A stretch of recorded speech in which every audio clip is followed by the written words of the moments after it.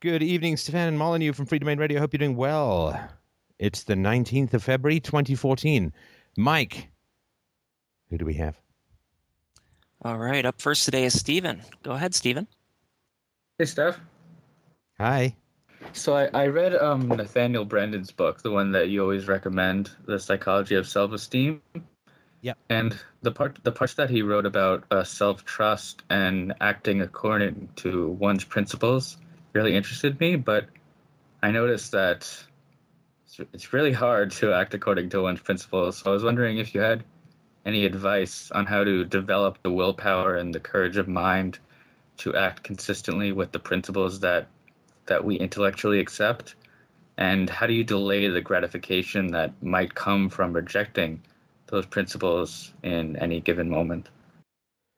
Great question. I must confess, a difficult question. So, Mike, could we pretend to introduce some static into the call and move on to someone who would like to know? There we go. And that's your answer.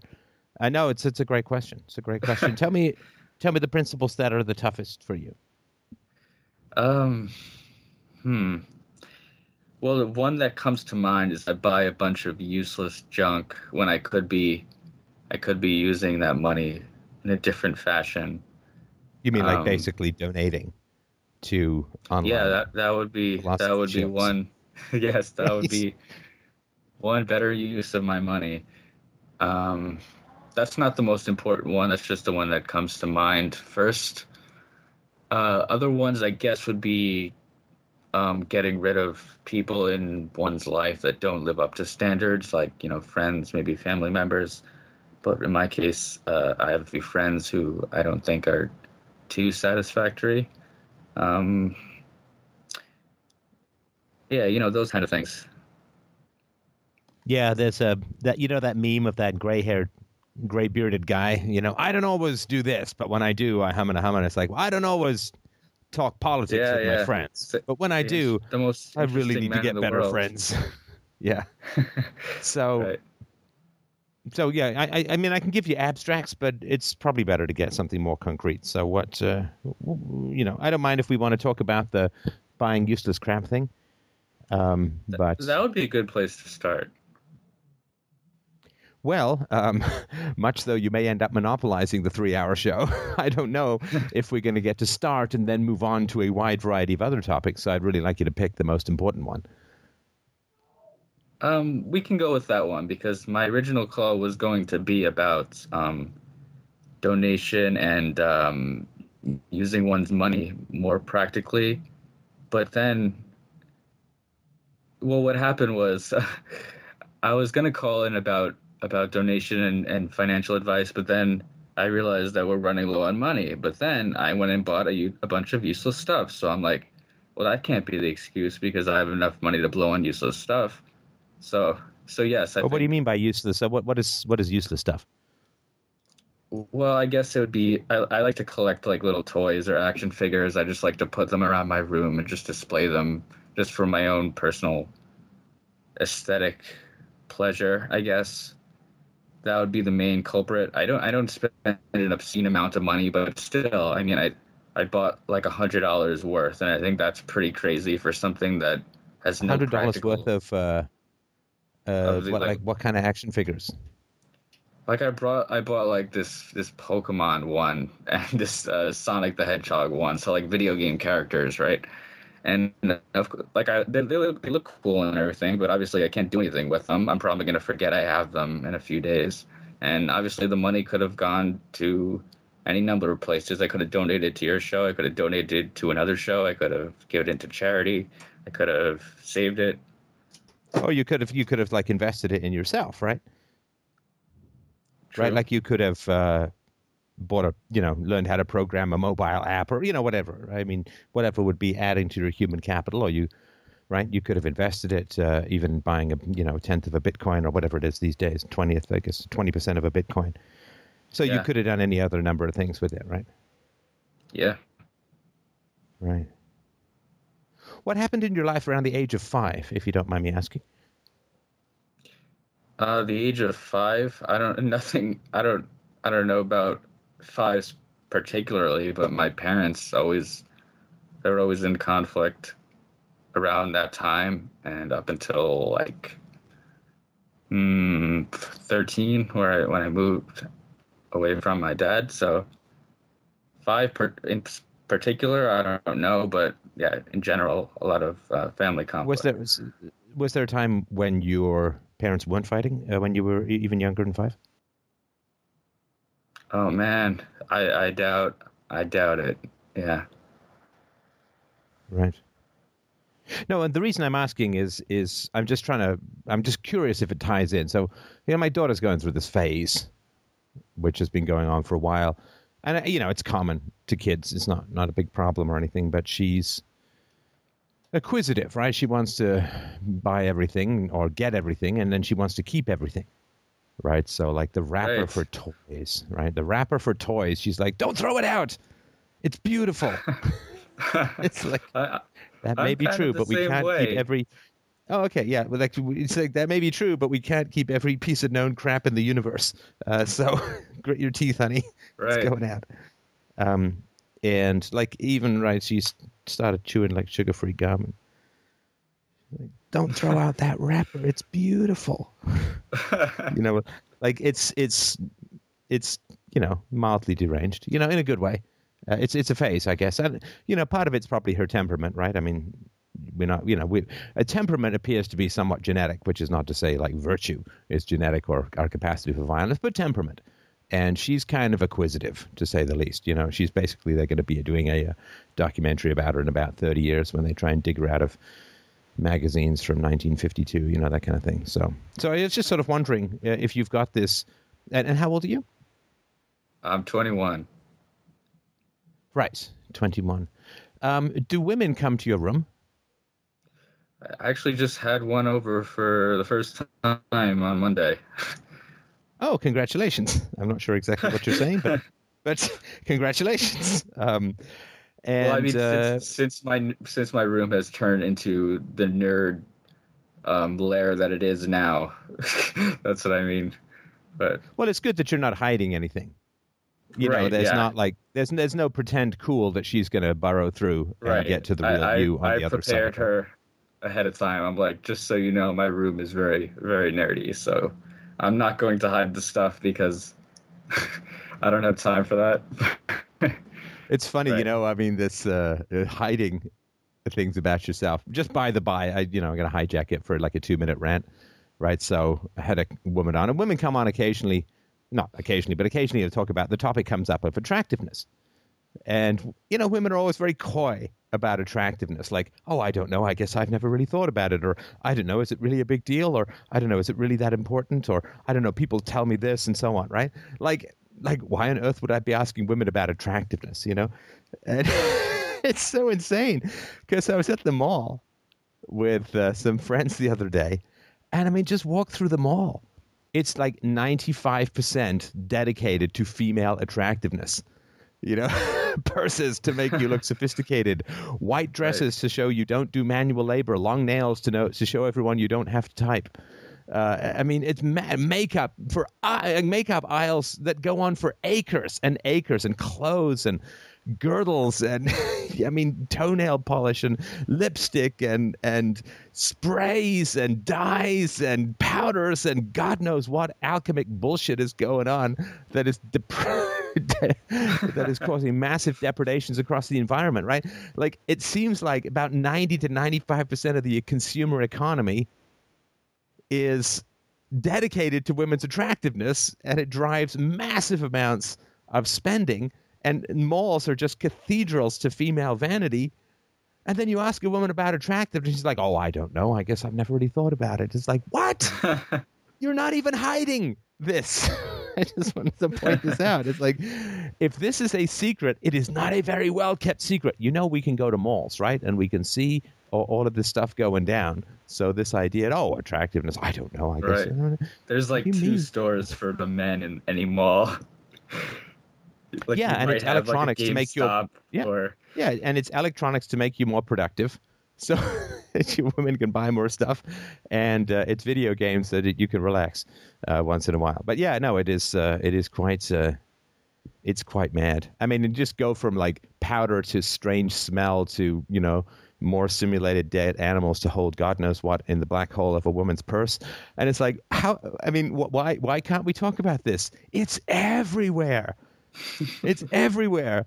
And, it's literally like going down to Harlem and saying, hey, let's talk about the black experience, and like 99 out of 100 people around you are black. And they're like, well, I don't know. I mean, what black experience? I mean, I don't think we've ever really thought about that. Is there a black experience? I don't even know if there are black people around. It's like, you're surrounding me. What are you talking about? It's everywhere. You're obvious. Anyway, I just wanted to sort of mention that. It is weird because just like this weird thing you can't talk about, even though it's absolutely everywhere. They turn on daytime TV. Not a lot of ads for philosophy books on daytime TV. A majority of consumers of daytime TV are stay-at-home moms or whatever, and it's not. It's all this will make your hair look electrifying. We killed 9 yaks, 14 hummingbirds, put them in a blender for something that makes your eyebrows appear slightly larger. I don't know, it's just completely insane. Oh, you didn't see those series of ads advertising like Thomas Nagel's Mind and Cosmos? They're all over the place, right? Yeah. In between perusing your Stephen Hawking's books, we have this lovely cream made from Brad Pitt's testicle, which you can put on under your eyes to make your rings under your eyes appear slightly less noticeable. Anyway, no, it's completely mad. It's absolutely everywhere. Women are completely devoted and obsessed by it, and yet it's not a topic of... They all feign this like, I don't know, I guess we could talk about it if you think it's important. I'm just noticing that it's important. Anyway.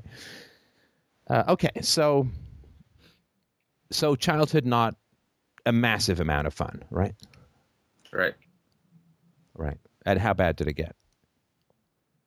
The worst it got was yelling, which is pretty bad, but could have been worse, obviously. A lot of separation between my parents, a lot of conflict. But yelling like what? Yelling physical... like top of the lungs, screaming, Klingon forehead, veins bulging. So psycho shit, right? Yes. Don't let me tell you your experience, but no, not pretty the kind much of stuff you see. Like if you see someone at the mall doing that, you like call mall security and don't make any sudden moves, right? Pretty much. There was a lot of my mom hiding me in the room because my dad was just very, very angry and loud and insane. So. Wow. So and what was he so angry, loud, and insane about? Oh, well, first of all, he's an alcoholic, so that explains like 85% of it. The other part is he just has a bad temper. Oh, so like alcohol and asshole mixed together. It's double A, right? Yes, right. The battery that never quits, right? And the double A doesn't stand for Alcohol Anonymous. No, it's asshole plus alcohol, right? Okay.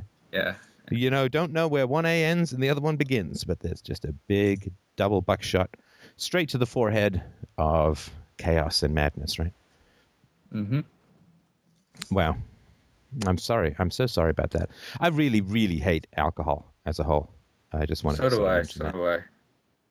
I can't bring myself I'll have an to occasional glass of wine and an occasional beer, but I mean, the horror that it wreaks upon humanity is just astounding. So anyway, I just sort of wanted to mention that. And your mom, what the hell was she doing with this lunatic? She made a pretty bad choice. And kept making it? Oh, well, I mean, I don't know even when my parents got divorced, because it was always this on and off thing where my mom would kick him out of the house and he would go with his parents for a while, then he would come back, and then I guess around 13 or like 12 or 13 he left for good. So, but it was always kind of an on and off thing of kicking him out, and him coming back. And do you know anything about your mom's history as to why this would have seemed like a remotely sane choice?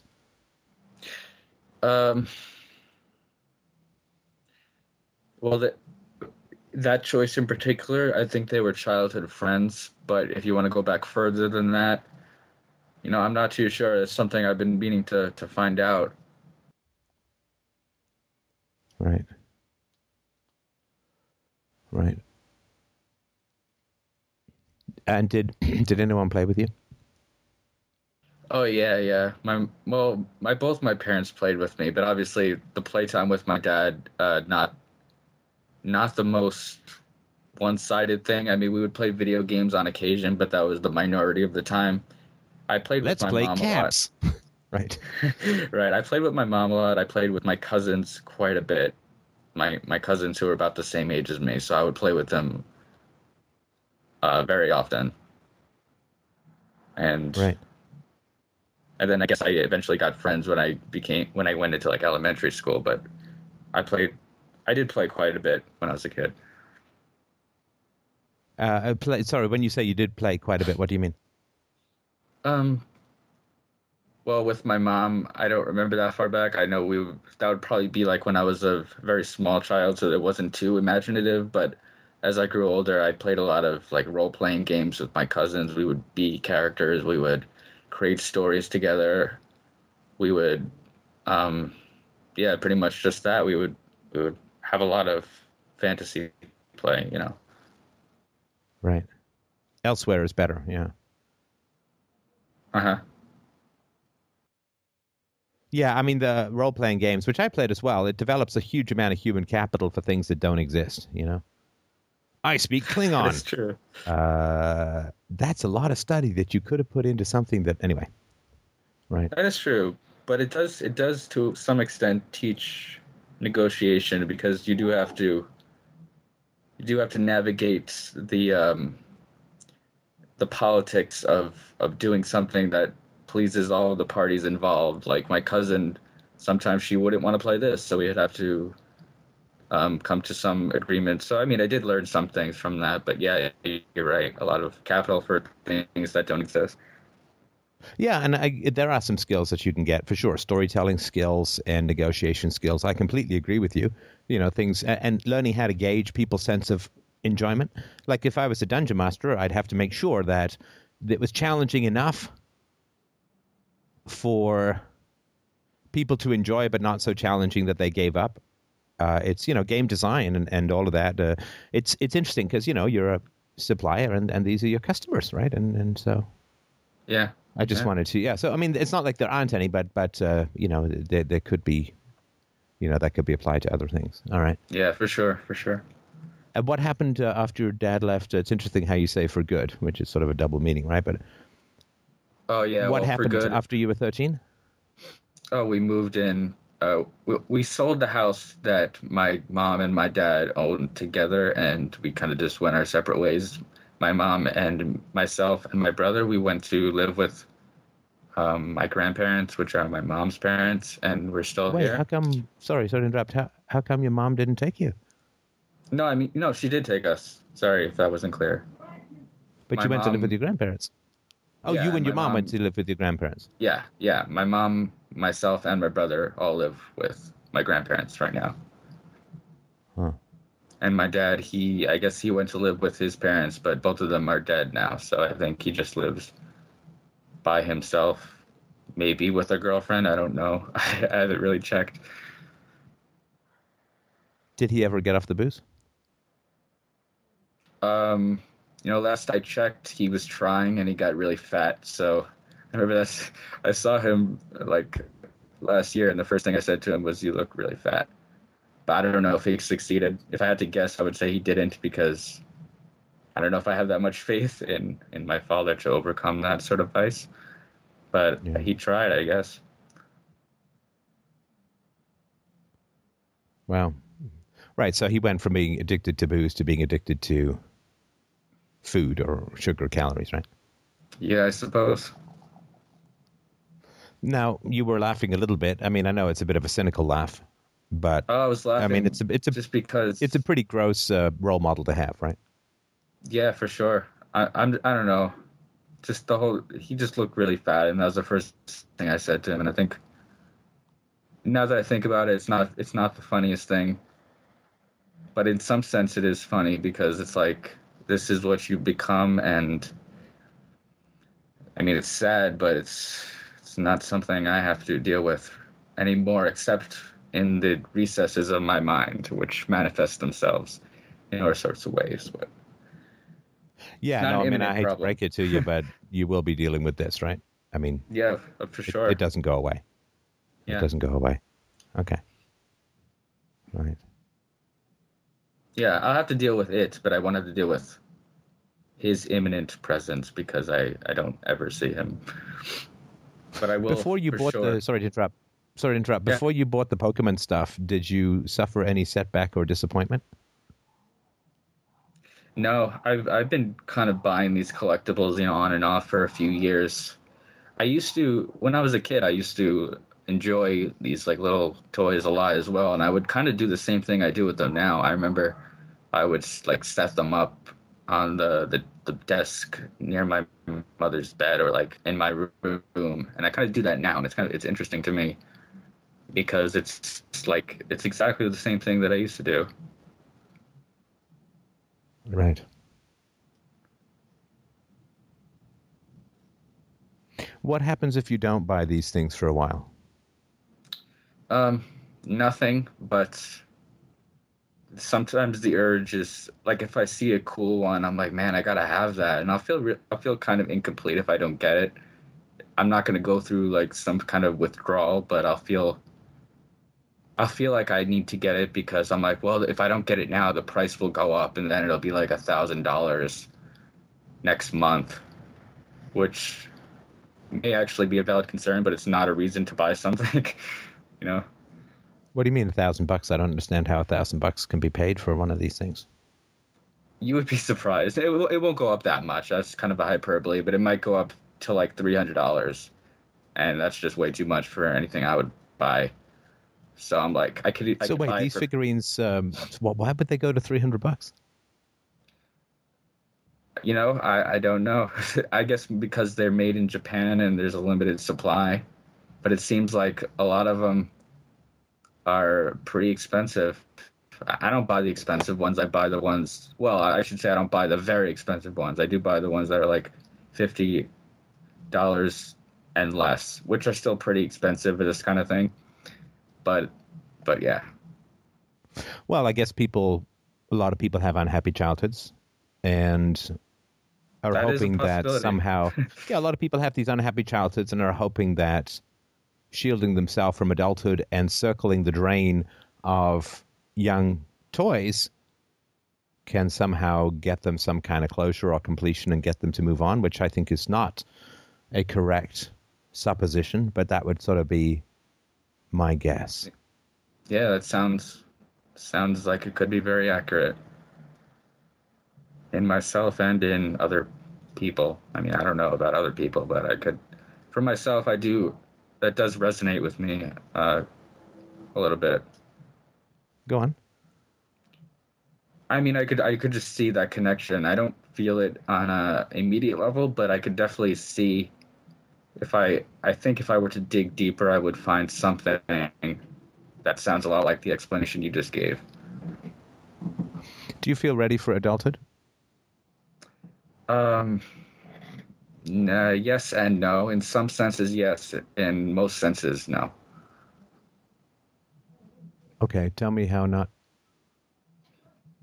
Well, I'll tell you the few senses in which I do, and then I'll tell you the senses in which I do not. The senses in which I do is I think I can interact with most people pretty well. I think I will do well for myself in getting a job and having relationships on a purely like economic level. I think I can navigate that sort of social landscape, but I don't feel ready because I still live with my mom.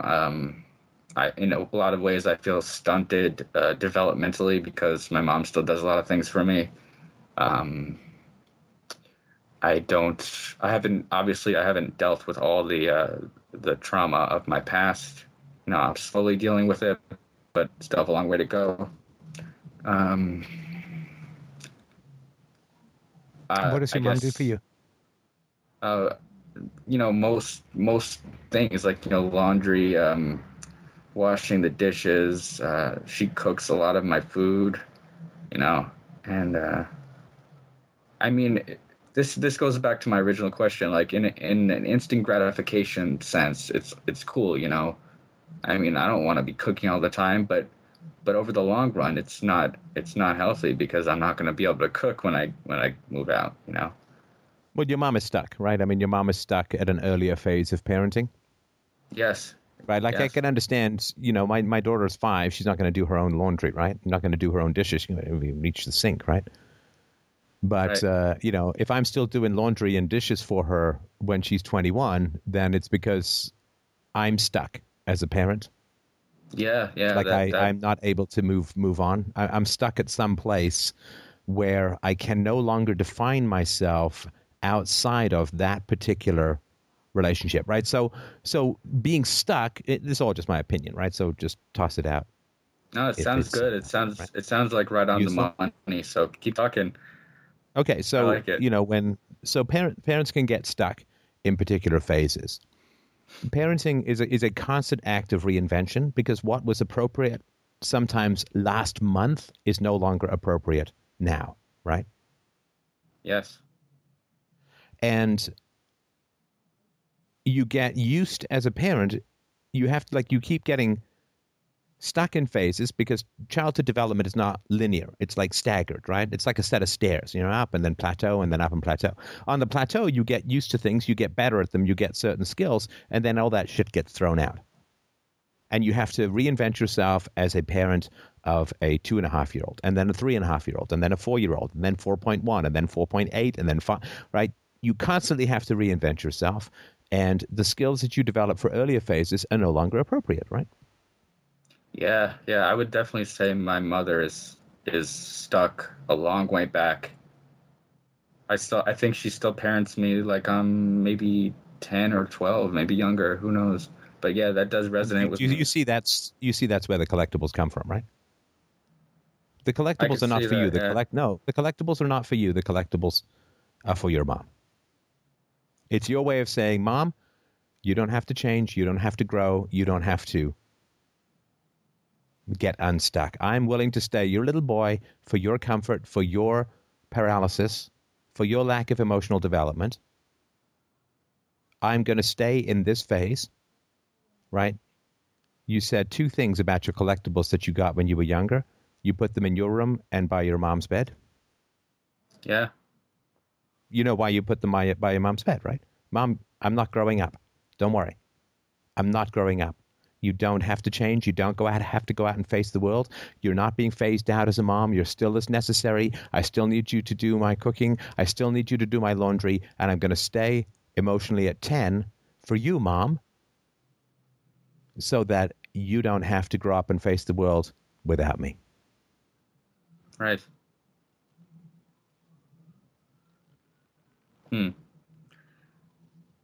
I definitely see those connections. Doesn't feel like you see them. It sounds like you hear them, but no, I'm not getting. And it's not a criticism. I'm just sort of pointing out that there's no emotional kapow, okay. Right? So I see them on a sort of a distant level, but I'm thinking because the whole buying the toys thing, I started doing that again maybe when I was 18, and I hadn't really had a lot of toys since I was like 10, so there was this huge gap where I didn't do that, but I definitely see the connection. I'm just not sure how much the toys are for her, because I remember when I started buying them again, it was kind of like a joint thing with my friend. Like my friend and I both kind of like the toys, so we were kind of like, let's just get this for fun. It kind of spiraled out of control, and I was kind of embarrassed to tell my mom that I was buying the toys again. But the connection you did make, I think there's something there. I don't think it matches perfectly, but I think it's a valuable piece of insight. How is your friend's mom? In some ways, I think she's stuck as well, but I think she parents a lot more appropriately than my mom does for the age level. But I think, well, okay, but that's testable, right? So if my daughter is 21 and is buying Bratz dolls, or I don't know what a 10-year-old girls play with. I have no idea, right? But if she's bringing this stuff home and collecting them, then I'm going to sit down with her and try and understand why. Not in a critical way or a negative way, or that's bad, or you're too old for this, or, not in a shaming way. But I would try and figure out, look, as a parent, you get nostalgic for the old days. When I was teaching my daughter how to walk by holding her hands and, those pudgy little feet, I mean, you ache for those early things. Probably why people have more kids, I guess, right? Yeah. But you ache for these early days when things were easier. And then you get excited about the new stuff. I remember when my daughter, we got some good friends, and my daughter met them when she was, I think about 18 months or whatever. And their kids are older, and their kids were gave us stories that they'd written down and made. And literally, when you're a parent of an 18, it's incomprehensible that she'll be writing down stories. And now she is. Well, not stories exactly, but she's writing and all that kind of stuff. And, and if she gets older and has kids or whatever, then I'll sort of go through that. But I'll never go through that again as a dad. And we're not having more kids, right? So I'm never going to go through that again as a dad. And, I kind of you're happy that the phase is past, because at the time it gets a little crazy at the end of a phase. But you miss it. I miss it. I miss it. When I am at the mall and I see the babies, or I took her swimming today and see babies in the pool, and it's like, you miss that stuff. And I was a particular person for my daughter at that age. And as she grows up, I'm needed less. She gets impatient with me sometimes because, like, Dad, I can jump from the fourth step. I'm not 3 anymore. Yes, you're right. And she does it, and she's fine. And she does it, and she's fine. And so there is a way of shielding yourself from tomorrow by living that Groundhog Day of yesterday, right? Yeah, there's a way of not moving on. If you're grown up, then your mom, her job as a mom is done. And it's interesting, it's around 18. 18 is, right, when you legally become an adult. Yeah. And then you, in a sense, regressed. Well, it could be that that's for your mom, right? 18, and your mom may have been freaking out like, he's 18. I'm done. Now, you understand, I know she'll always be your mom at the start. But as far as, like, the real hands-on parenting stuff, around 18, you go out into the world, you go to college, you get a job, you do your thing. And your parents are still there. They love you, there to give you advice and feedback and this. But their hands-on parenting stuff, the major job is done, right? Yes. Can I sort of tell you what I think, and maybe you could give your thoughts? No, tell me. This is what you think is much more important than what I'm talking about. So go ahead. Okay. Well, I've heard you talk a lot about self-medication, and I kind of feel like maybe the toys are a bit of that, because, I mean, I don't indulge in them quite as much as a drug user, but I think the same principle might still be in play, because I feel like I'm creating some sort of isolationist room for myself where, all my favorite things are all around me and I feel comfortable, or it's an attempt to feel comfortable. And I feel like if I buy these things and display them, then I will feel more at peace with myself, because I think it's an attempt at expression that's not being manifested in a more healthy way. Do you know what I mean? Do you have any thoughts on that? Yeah, I don't believe that to be true, which is honestly just my belief. All right, it could be completely true. All right, but I'll tell you what I think. I tell you what I think. I think that the toys are for. I think that the toys are a way of testing people who come into your room. I go into the room of a 21-year-old man and I see Pokemon toys. And I say, sad childhood. And I ask you, and this is what we're talking about, right? Mm-hmm. And I mean that with compassion and with sensitivity and with empathy and sympathy. But I look into that, and, it's not, this is this cliche, it's a cry for help. I don't think I think it's a cry for understanding. I think you are putting a traumatized and neglected childhood on full display all around you. And I see this all the time. And when you know, like that sixth sense, I see dead people. You know, I see harmed people. Seriously. Yeah, my sense for that is starting to bloom as well. Of course, I'm still in that myself, but listening to your show has certainly developed my sense for that too. So I kind of know what you're saying, and I think you're right. Yeah. I think I would probably think the same thing about myself. Yeah. No, I mean, I took my daughter to a museum the other day, and there was a woman there who was caked with makeup. Like, she probably spent 60 to 90 minutes putting it on. I mean, it wasn't clown makeup or anything like that. It wasn't like, you know, when girls are in grade 7 or grade 8, they just look all kinds of like glorious tropical sunsets all over their face, right? But and she was poised, and she had the false eyelashes and the perfectly manicured lips and little patterns on her nails and all that. And that to me is, well, sad childhood. Right? Why do you need to present yourself in that manner? And, you know, then, you know, went around the corner and there was a guy with, tattoos up his arms and stuff like that. It's, sad childhood.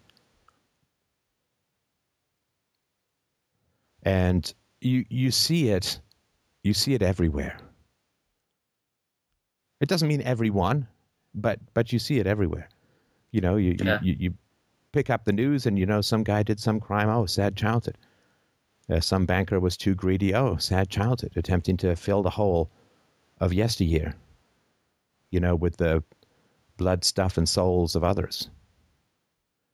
And so I think that what you're saying is to people, notice this. I'm telling you very clearly and very explicitly about my childhood and where I am as a human being. And I think you put these things on display for two main reasons. The first, of course, is to reassure your mother. But in reassuring your mother, you're actually asking her a question. Right? So when you live with your mother and you're buying these things, when you were younger, you put them by her bed. Yeah. And now they're in your room.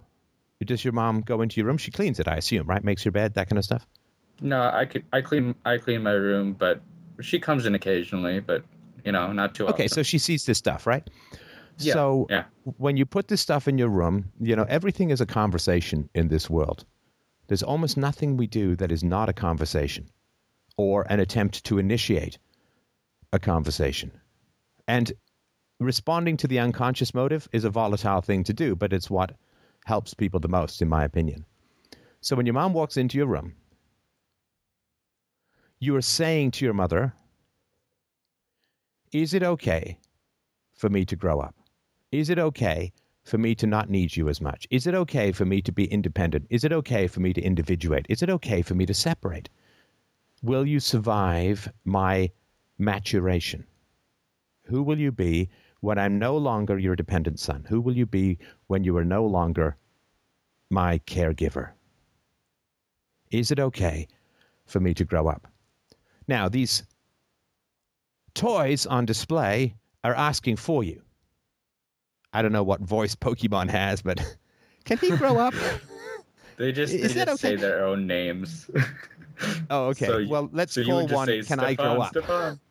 Yeah, well, let's call one, can he grow up, right? My name is, can he grow up, right? But no, they're asking you that, and I can tell you what your mother will say if the answer is yes, it's okay for you to grow up. Your mother will say, okay, explain these things to me, because they seem kind of young for you, and I'm also a bit concerned about the impression that they're going to make on women you might ask up here, right? Because a woman of maturity, a woman of sophistication is going to walk into this clubhouse, right? And it's going to say, well, I don't think this young man is quite ready for an adult relationship, right? Because he's got cutesy toys everywhere, right? Yeah. And so if you're so what the Pokemon's asking your mom, can he grow up? The answer will be when your mom comes in and says, explain this to me, if you don't mind, right? You know, like if my daughter says, I'd really like to get back into diapers, which is kind of what you did at 18. And again, I mean this, and no criticism. I mean this genuinely with sympathy. If my daughter wakes up tomorrow and says, Daddy, I'd really like to go back into diapers and I need a pacifier, what would I say? Tell me more. That seems a bit odd. Is anything upsetting you? Is anything bothering you? Right? I mean, we generally tend to regress in times of stress, right? Yeah. So you've got these things on display with your mom in the house. And it seems to me that what she's saying is, please, God, whatever you do, don't grow up. Yeah, she's definitely... And don't have any women around who aren't equally traumatized and who can't help you over the hump of maturation that I'm currently standing in the way of. Or perhaps kneeling in the way of. Right. Yeah. Yeah. I do definitely feel like my mom does not want me to grow up. That's very clear to me, no doubt in my mind. Right. So what do you think? About... What do you want? I mean, on the outset, I like buying the toys, but on a deeper level, I do want to grow up, and I don't want to be living here. Obviously, I don't want to be limited to this room.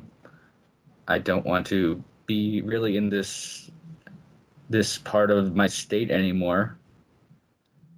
I kind of want to leave, but you know, I don't feel like I have the means to or the skills to. Well, okay, but don't have the means to and don't have the skills to is not something that you have in isolation of your environment, right? It was your parents' job to shepherd you to a competent adulthood. Yeah. Absolutely. Like if you were suddenly dropped into China, you don't speak Mandarin, right? So if you were suddenly dropped into China, no. Right, your parents said, we're going to China and we're going to put you in Chinese Mandarin school, right? Tomorrow. Yeah. Right? You let's say they took you over there and you thrown in Mandarin school, you'd say, well, shit. You wouldn't say, I failed to learn Mandarin. Right? Right. Yeah. My parents have done some random shit and I haven't learned Mandarin.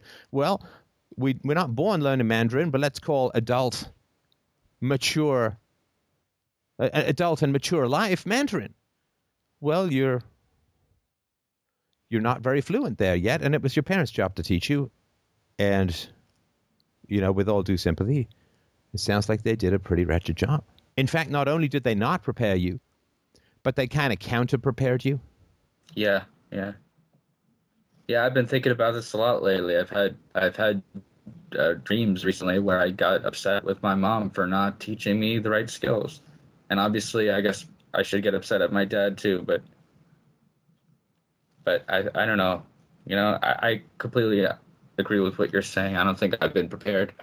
I think I've been failed on that level, and I think that's a pretty significant failure. That's something to be angry about. Yeah, it is.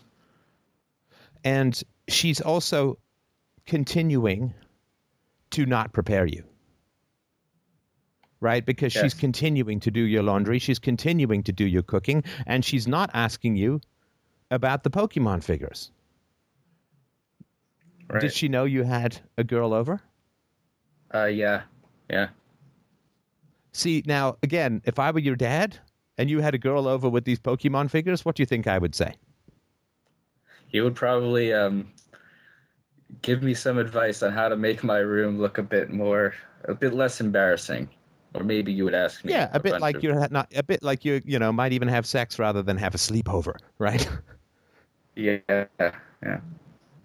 Right. So, I mean, I would, and this would have been preemptive years before and all that, right? It would have been like when you wanted to regress at the age of 18, we would have talked about it then and worked through it, right? But it would be like, hey, any woman who's okay with this is not going to be a good woman to date, right? Any woman who doesn't say, whoa, am I stepping into the Joker's room here? Like, what's going on, right? Yeah. Incidentally, I don't think the girl that I had over was in a much better place herself, but that's... Oh, I absolutely know that she wasn't in a better place herself, because she didn't have the resources to bring compassion and curiosity to your situation to the point where you can get some illumination.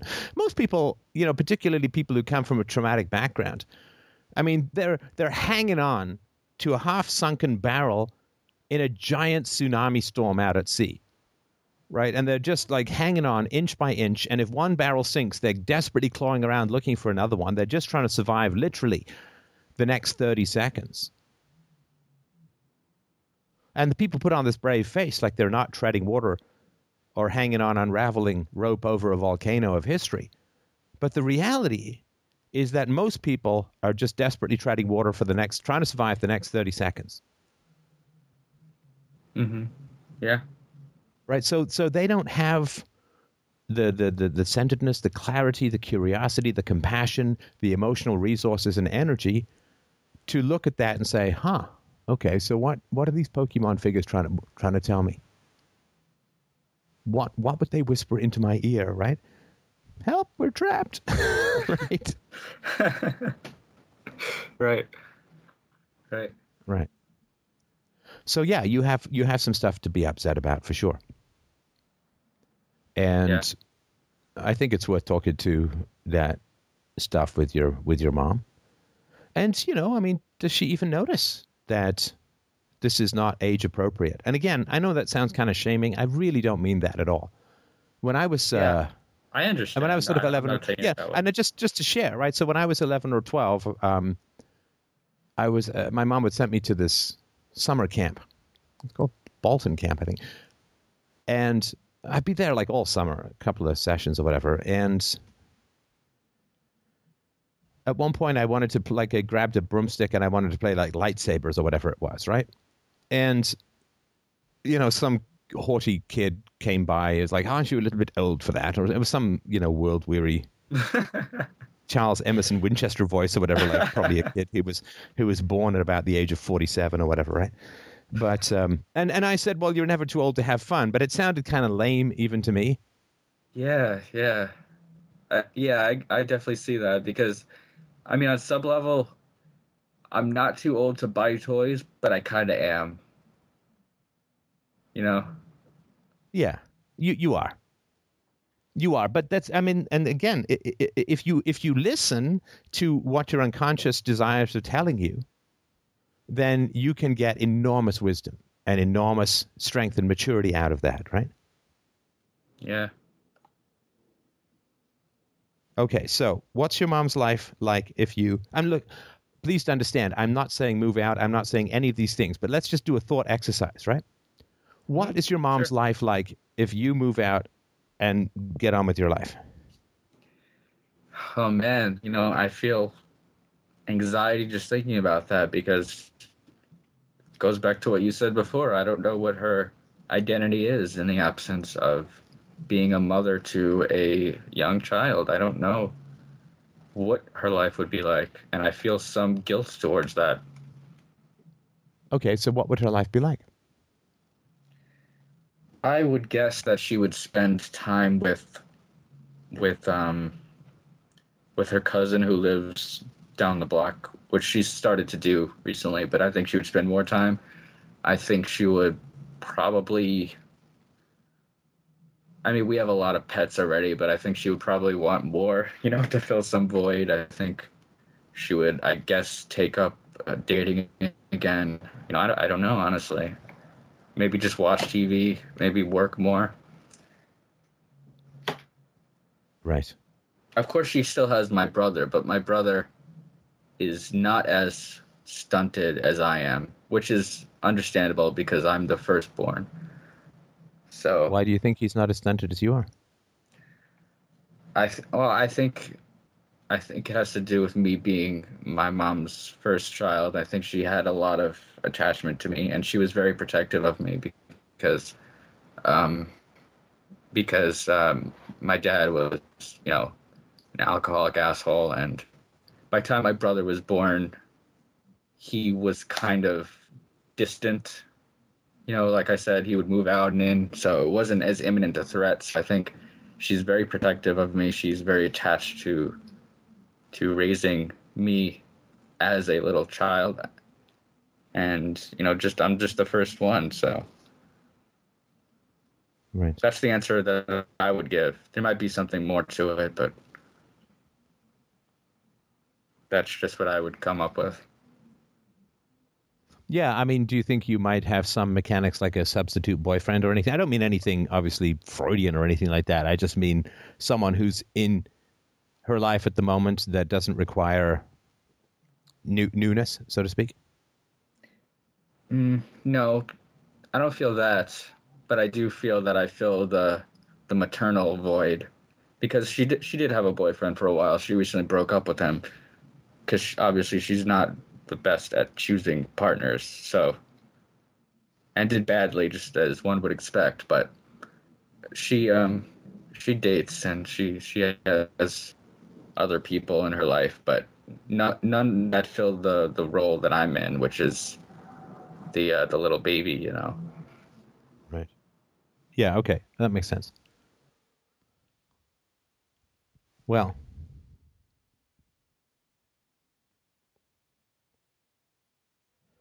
I would say that... Oh, sorry. Go ahead, Mike. Well, Stephen, I was just going to say this stuff is hitting a bit close to home for me. I mean, I played with wrestling action figures throughout high school. Oh, yeah? Oh, yeah. Yeah, I had them all up over my... all on my walls. I put nails in the wall, lines of wrestling action figures that I played with throughout high school. And, I mean, I certainly felt terribly underprepared for adulthood. Yeah, that sounds very, very similar to myself. I mean, I don't play with them, but I do put them up on my walls. So. Oh, they were still in the boxes. Some of them were in boxes, some were out, and they were collectibles. They weren't toys; they were collectibles. That's what I told myself to make it feel a little better. But, right. But I mean, you talked about feeling underprepared and having a lot of stuff still done for you, like cooking, cleaning, all of that. I mean, same thing with me. I didn't feel like, I could, now I'm an adult and I can go out in the world and do the stuff that I need to do as an adult on my own. That was just, I had no experience doing any of the just basic things. Yeah. And I know just in the moment, it was a lot easier for me to like, hey, I'll go to Toys R Us, or I'll go online and I'll just buy that action figure. I'll buy that video game, or I'll buy whatever distraction that is going to kind of get me through another day, another minute, to the point where I don't have to think about that sword of Damocles that's looming overhead, where it's like, hey, I'm 21 years old, I'm 23 years old, I'm 24 years old, I'm still living at home, and I don't know what I'm going to do, and I'm terrified of it. Yeah, I definitely relate to that. Right. I'm really sorry to hear that, because I remember like the amount of fear that I feel in my chest when I would even just veer into thinking of the idea of like moving out and like, hey, I'm just gonna be an adult. I mean, like, I'd have panic attacks. It's like that level of fear. I'm sorry to hear that. Oh, I appreciate that, Stephen.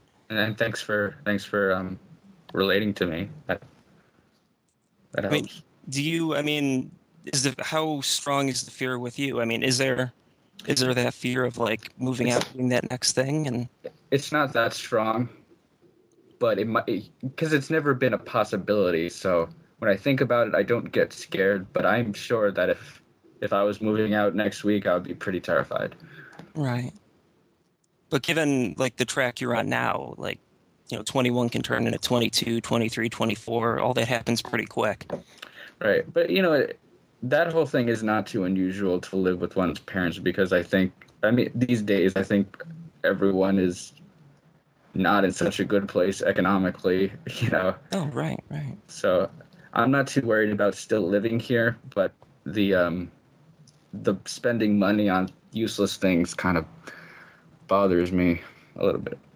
Right. The question that was, are you prepared sorry to to interrupt, make but that also move? just sorry to interrupt, but also it's not the living. I never sort of said anything about living with your mom, but the fact that she's still doing so much for you. Yeah, for sure. That's the problem. Yeah, sorry, Mike, go ahead.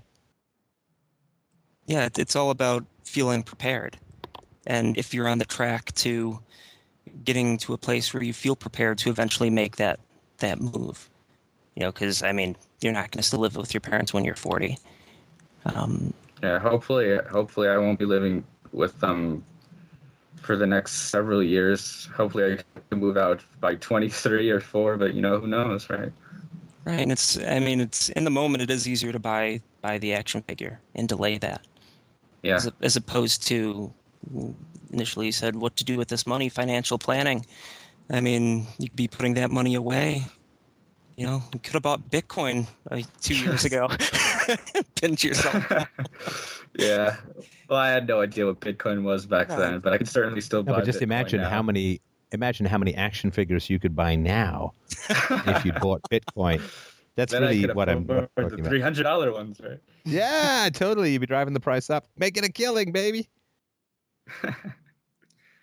I know with me, and this might just totally be me, so I don't want to say it's exactly your situation, Stephen, but there kind of was a point where I was still holding on to the childhood stuff, and I was more focused on that as opposed to what I was missing by focusing on the childhood stuff. Focusing on, hey, I have action figures, or now I can afford to buy a video game that I couldn't afford when I was younger, and hey, I get to do this. But there's a lot of adult stuff that I was completely missing out on that I didn't want to pay any attention to because it scared me. That's very true. Yeah. And I mean, there's relationships that could have been had, just general stuff that you're not going to be doing when you're 14 that is an option on the table when you're 21 that's, part of life. And you don't want to. This is something that a huge regret that I have is I feel like my early 20s, there's a huge chunk there where it's just kind of gone. It's gone with days that I spent in my room, playing games or, watching DVDs or something where like I don't have, hey, when I was 21, I did that amazing thing. I went, took this trip. I met these cool people, had these great conversations, stuff that I can look back on 40 years from now and go, man, that was a great time. And I'm happy with how I spent that precious coinage that is my life. And, the longer that stuff is delayed, the more years are going to kind of get thrown in the dumpster, whereas it's going to be harder and harder looking back to be happy with how that time was spent because, God, I mean, as Steph found out last year, stuff can happen at any moment. Yeah. It can completely and totally alter how much time you expect to have on this earth. And, you want to make the most use of it because that's one thing you're never going to get more of is time. Yeah, live like you're dying, right? That's the famous Steph video. That that video had It's not like you're dying. It's not like you're dying. You are dying. Yeah. Right. I mean, it's not a theory. Oh, well, what I could die one day. Or no, it's already happening. Your cells are already starting to reproduce imperfectly. Yeah, you're right. You're absolutely right. So what Steph is trying to say is that you're over the hill at 21 now. Well, historically, you would be, right? Yeah. Yeah. Well, thanks for saying that. I appreciate it. Okay. Do you mind if I just do one last thing, Mike? If there's something you want to add, I certainly don't want to interrupt. No, go for it, Steph. Well, yeah, go ahead.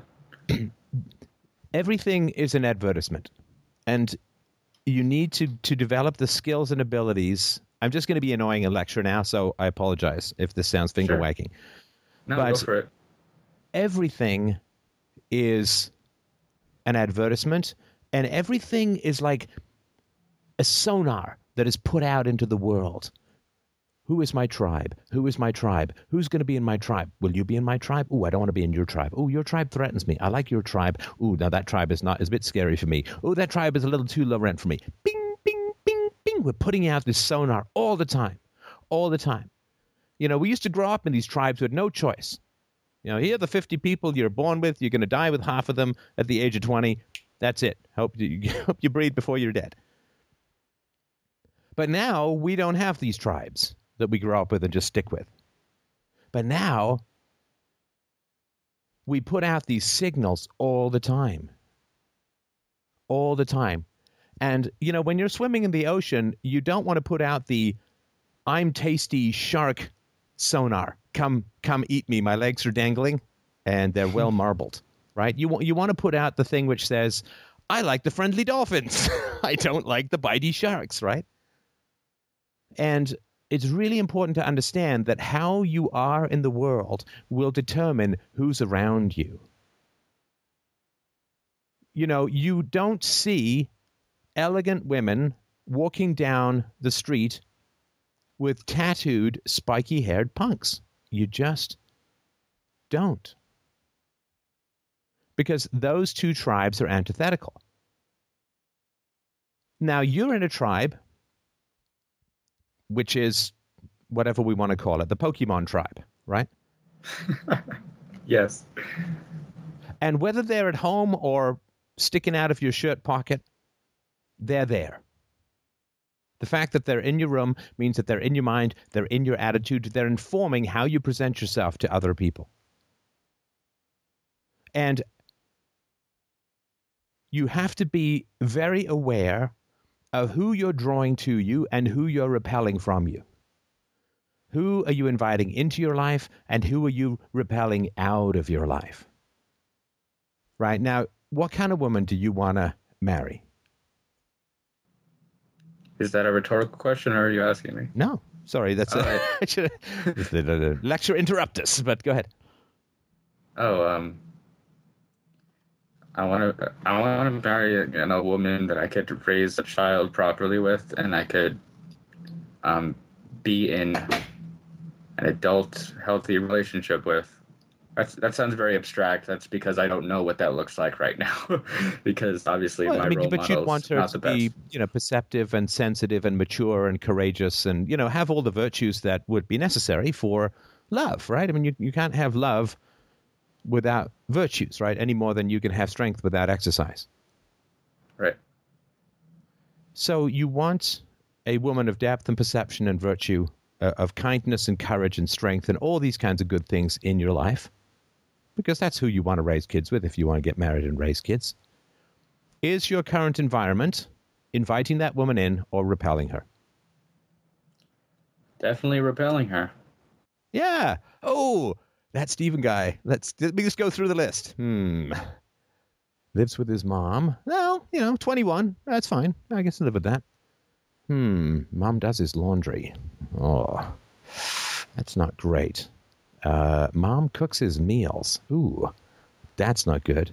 He's got toys more appropriate to a 10-year-old in his room, which he spends quite a bit of money on.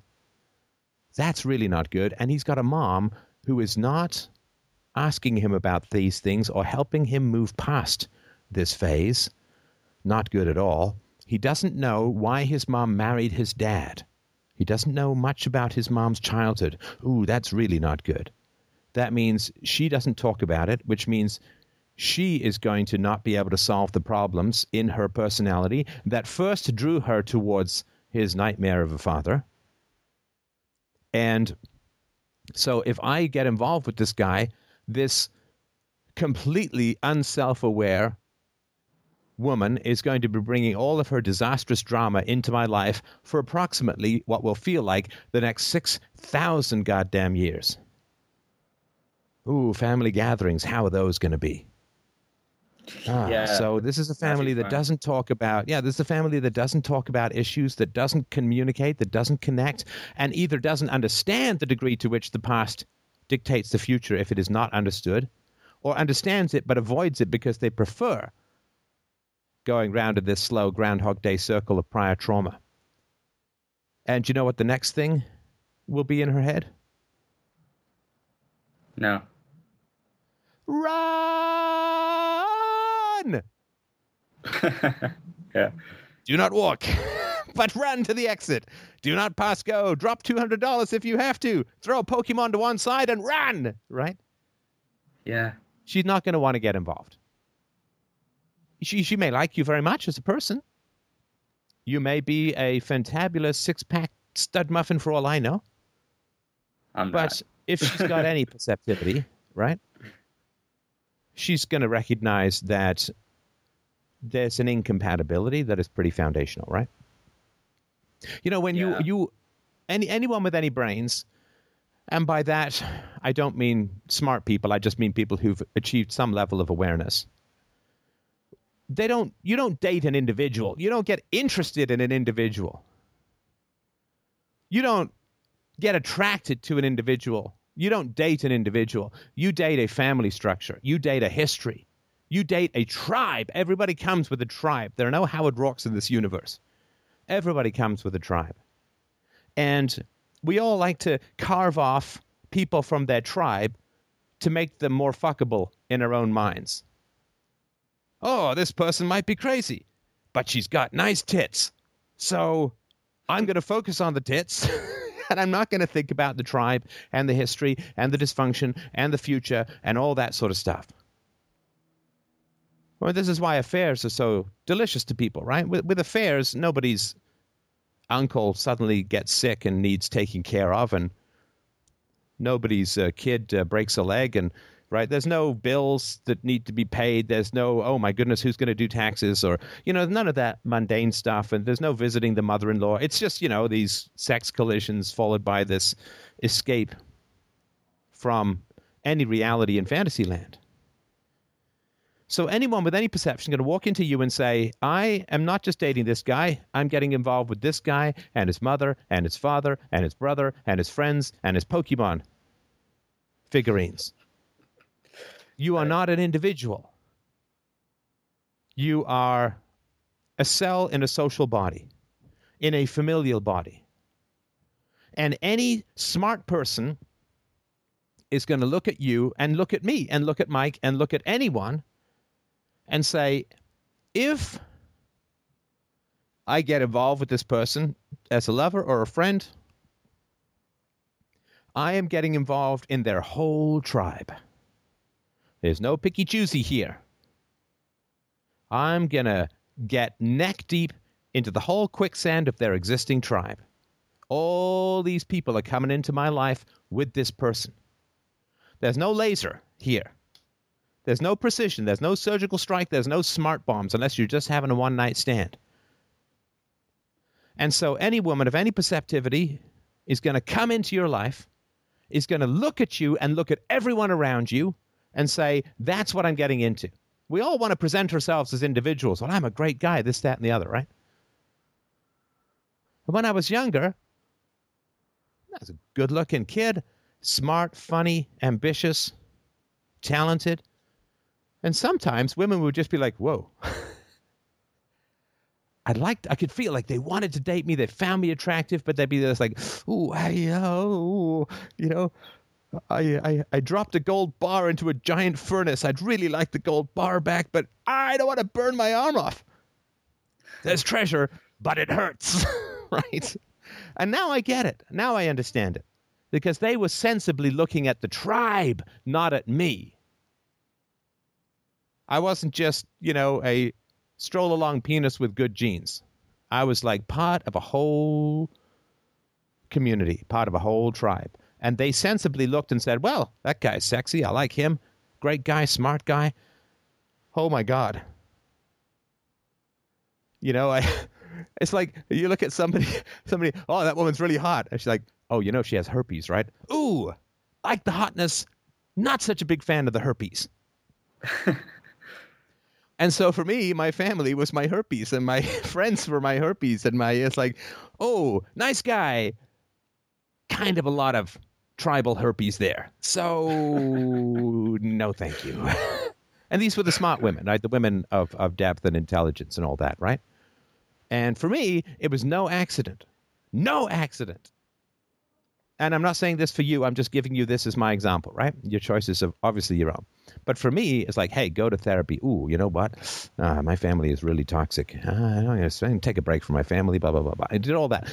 Cleaned up my friendships, got the crazy people out of my life, after confrontations, after attempting to work with them, after attempting to make them a little less crazy, which I was not expecting to happen and was, confirmed that it wasn't going to happen. I get out of that. Who do I meet? I meet my wife to be. So quickly. So quickly. Now, she practices psychology. She is blindingly smart, blindingly perceptive.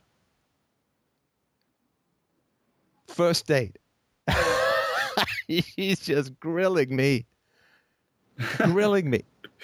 Which is good. That's a good sign. And, hey, hi, I'm sexy and unemployed. It's like this Costanza thing. I do the opposite, right? Because I was taking time off from work to write novels and all that kind of good stuff, right? I'm unemployed. I live in a small apartment that is a rental. I have a nice car. It's kind of confusing, right? And so, yeah, she's grilling me. Oh, about my family. What's your mom like? What's your dad like? Oh, and what's your brother like? Oh, what's your friends? Just like a laser. I mean, boy, you think TSA is invasive.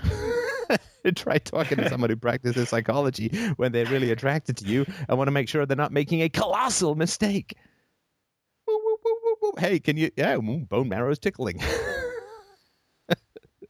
No, I will not stare into your giant void of soul-sucking eyeball machinations to find out what past lives might have influenced my future decisions. Oh, yes, I will, because I think you're great too. And boy, if I hadn't had my act together, if I wasn't free of the base tribe of low-rent crazy, whew, holy crap. Well, Isabella wouldn't be here, I'll tell you that much. So I just really wanted to point this out. Anybody with any brains looks at your entire environment. But we always want to present ourselves as an individual as if we have no history, as if people who get involved with us aren't going to get tangled up in our family and our friendships and our extended family and our church. Everybody is a quicksand of history. Everybody is a quicksand of history. You take a step closer, blurp, in you go. We are not individuals. And it took me a long time. I present myself, as a smart, accent, good looking. I present myself this way. And I didn't get that the smarter women were scanning me for crazy quicksand. And they were thinking, hey, this guy's great. I really like him. He's attractive. He's smart. He's funny. He's ambitious. And then what they do is they'd sit there, ask me that stuff. And then what they do is they sit there and say, let's see. Okay, so we're 25. Let's say I get married to this guy, in a year or two. Let's just say, maybe 23. So 25. Okay, so let's say 25. So that means I get 30 more years of hanging with his mom too. Right? I get 30 more years of hanging with his brother and his friends and his dad when he comes by and his extended family and his brother's wife and their family. 30 more years. There's no dick big enough in the world to hide that. I don't care how sexy people thought I was. There's no amount of sexual prowess that can eclipse that sunbeam of crazy blasting through the cranium of any perceptive woman who met me when I was in my 20s. Hey, I'm really attractive. I'm a bait in a huge crazy trap. Come on in. The water is random. I open my mouth and eloquent rainbows come out. I use that to lasso you by the boobs and drag you in to this gladiator pit of insanity I call a social circle. Come on in. It's lovely. Oh, and by the way, you'll be so attracted to me, and once we get married and have kids, you can't even get out. How's that? There's nobody pretty enough or sexy enough to overcome that reality in the eyes of a perceptive woman. And I didn't get that in my 20s. That's what I'm trying to provide to you. Oh, boy, it was hard-won knowledge. Oh, painful. I mean, I thought in my 20s, I was like, the bee's knees. I was like, oh, well, what woman wouldn't want to date me? Because I was looking at myself in isolation. And in isolation, yes, I think I was attractive. And lots of women agreed with me. But I was like, gosh, you know, I can't get them to commit. Well, of course not. I had a friend of mine who went to go and study. He went to go and study in BC. And I used to make fun of him. And I didn't get how this was me, right? I didn't get that, right? Because again, I thought I could look at people in my life in isolation from me, which was false. Anyway, so he went to he was taking his PhD in out in University of British Columbia, I think it was. No, Simon Fraser University. And anyway, so he was like a guy who liked to live on the down low. Like he liked to live like it makes the pre-wealth Duck Dynasty look like the post-wealth Beverly Hillbillies guys. Like he lived in an abandoned school bus, and he would like take his showers at the gym. And he was like, I was dating this great girl. He phoned me up. He's like, Steph, I can't get her to commit. And I'm like, are you crazy? You're living in a school bus. Of course you'd commit to what? To a life on the road where the road doesn't even move because the bus is up on cinder blocks? Of course she's not going to commit. Because I could see how he looked from the view of a uterus. Uterus looking for a secure place to deposit eggs, not in Crazy Town. Oh, is the train stopping in Crazy Town? I guess I'll have a look. I don't really want to leave the train. Thank you very much. Because when you leave the train, it turns into a big giant licorice pipe, goes flying off into the stars to fight the Death Star, and you're stuck in Crazy Town with no way to get back out. And I didn't get that, though. The people were looking at me the same way. Smart guy, sexy guy, ambitious guy. He lives in Crazy Town, and he doesn't even seem to know it. Yeah, he's got some issues with his family. But, oh my God, he wants me to move there. He's not going to move out of Crazy Town. He wants me to go move and live in Crazy Town, where the bed and breakfasts are all made of licorice. And you don't put on gloves. You put on tiny tiger sharks that chew up your elbows. At least they keep your hands warm in the belly of a shark. And the train tracks are giant Indiana Jones whips that just dissolve into nothing. And you open up the fridge and the giant ball comes out like the beginning of Indiana Jones, and there's your exciting morning. It's Crazy Town. You take baths in jasmine tea. And for a facial scrub, you use a puffer fish. I mean, I don't know. I could just go on and on all night about Crazy Town, but this is like, hey, Apple. It's like, hey, the train has stopped. I'm here doing my dance. Look, it's my sexy dance. Come, step off the train. Come join me in Crazy Town. It'll be great fun, and it'll be really crazy, and you'll never get to leave because the train only comes once, and then once you get here with me and we get married and we have kids, you're stuck in Crazy Town forever. How does that sound? Does that sound like a good deal? Hey, where are you going? Because they looked at me and they saw my whole world, not just me as an individual. And all the crazy people in the world will try and get them to look at you. Will try and get you to look at them as individuals. Like they're just individuals. And they may keep their family away, and they may keep their friends away, and they might just be sexy, individual star in the middle of the night with no other stars around. There are no constellations up here. I'm just one single star of sexiness. That's it. That's it. Boobs, clit, vagina. Sexy, solitary Sandy. And then you dip your penis in that, and suddenly it's like, whoa, how did that close over? Oh, I believe we've got inward-facing teeth in the vagina. Vagina dentata has me. By the short and curlies, by the twigs and berries. Oh, no. Gripped. Oh, no. And then she starts shuffling backwards, doing the crab walk, and you're following her with your penis, which has got grabbed on with the teeth. And it's going backwards. It's like, oh, shit, what's that over the horizon? Is that Close Encounters of the Third Kind? You go over the hill, and there's this bright light, and it's like, oh, hey, stop walking, crab walking backwards with my penis in your teeth vagina. Oh, no, we're going to Crazy Town. Oh, no, I can't get back out now. I can't leave my twigs and berries behind, and here she is, crab walking right over into the blinding white light of Crazy Town. And I'm stuck. And I can't get out. Right, so people saw that when I was in my 20s. Women saw that. And wisely went the other way. Or maybe stopped to buy for a quick bang and, here, you have sex with me on the train. I can kick you off the train. You stay in Crazy Town. I'm not stepping off this train. Because it looks like a sidewalk, but it's just water, quicksand, and glue. Thank you.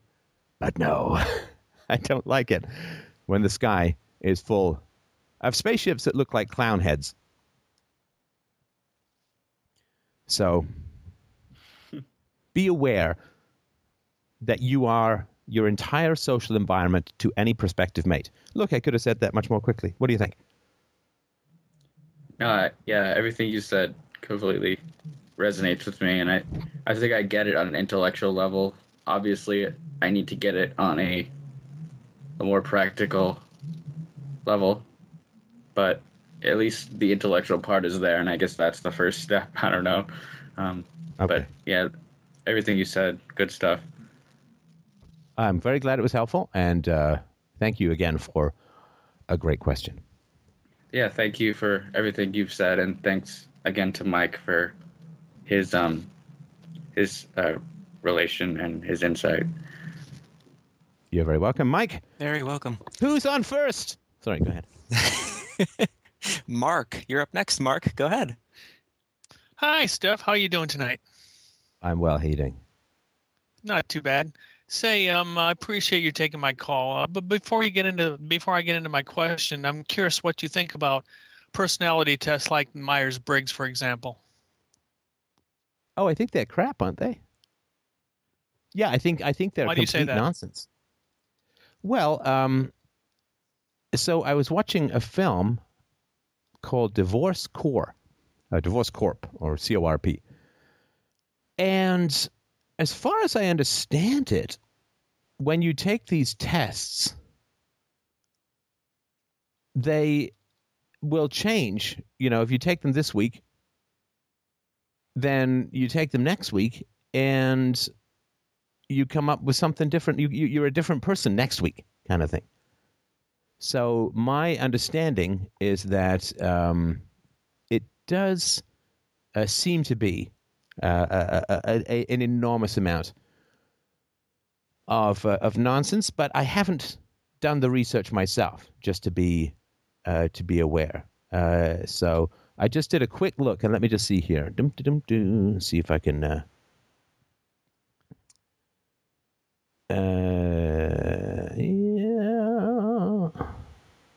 I haven't exactly done an exhaust.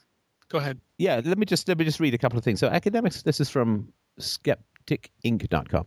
Academics would contend that it is precisely Myers-Briggs' biggest flaw. It is about belief much more than scientific evidence, and it's administered by leadership coaches who, by and large, have no formal education in the science of psychology.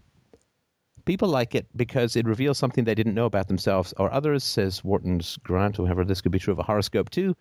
Even Catherine Downey Myers concedes that psychologists had no use for the indicator. They felt that Jung was a crazy a mystic. And so because I think as far as I understand it, it's based on some of Jung's work, but I don't know that it's been subjected to any rigorous scientific tests at all.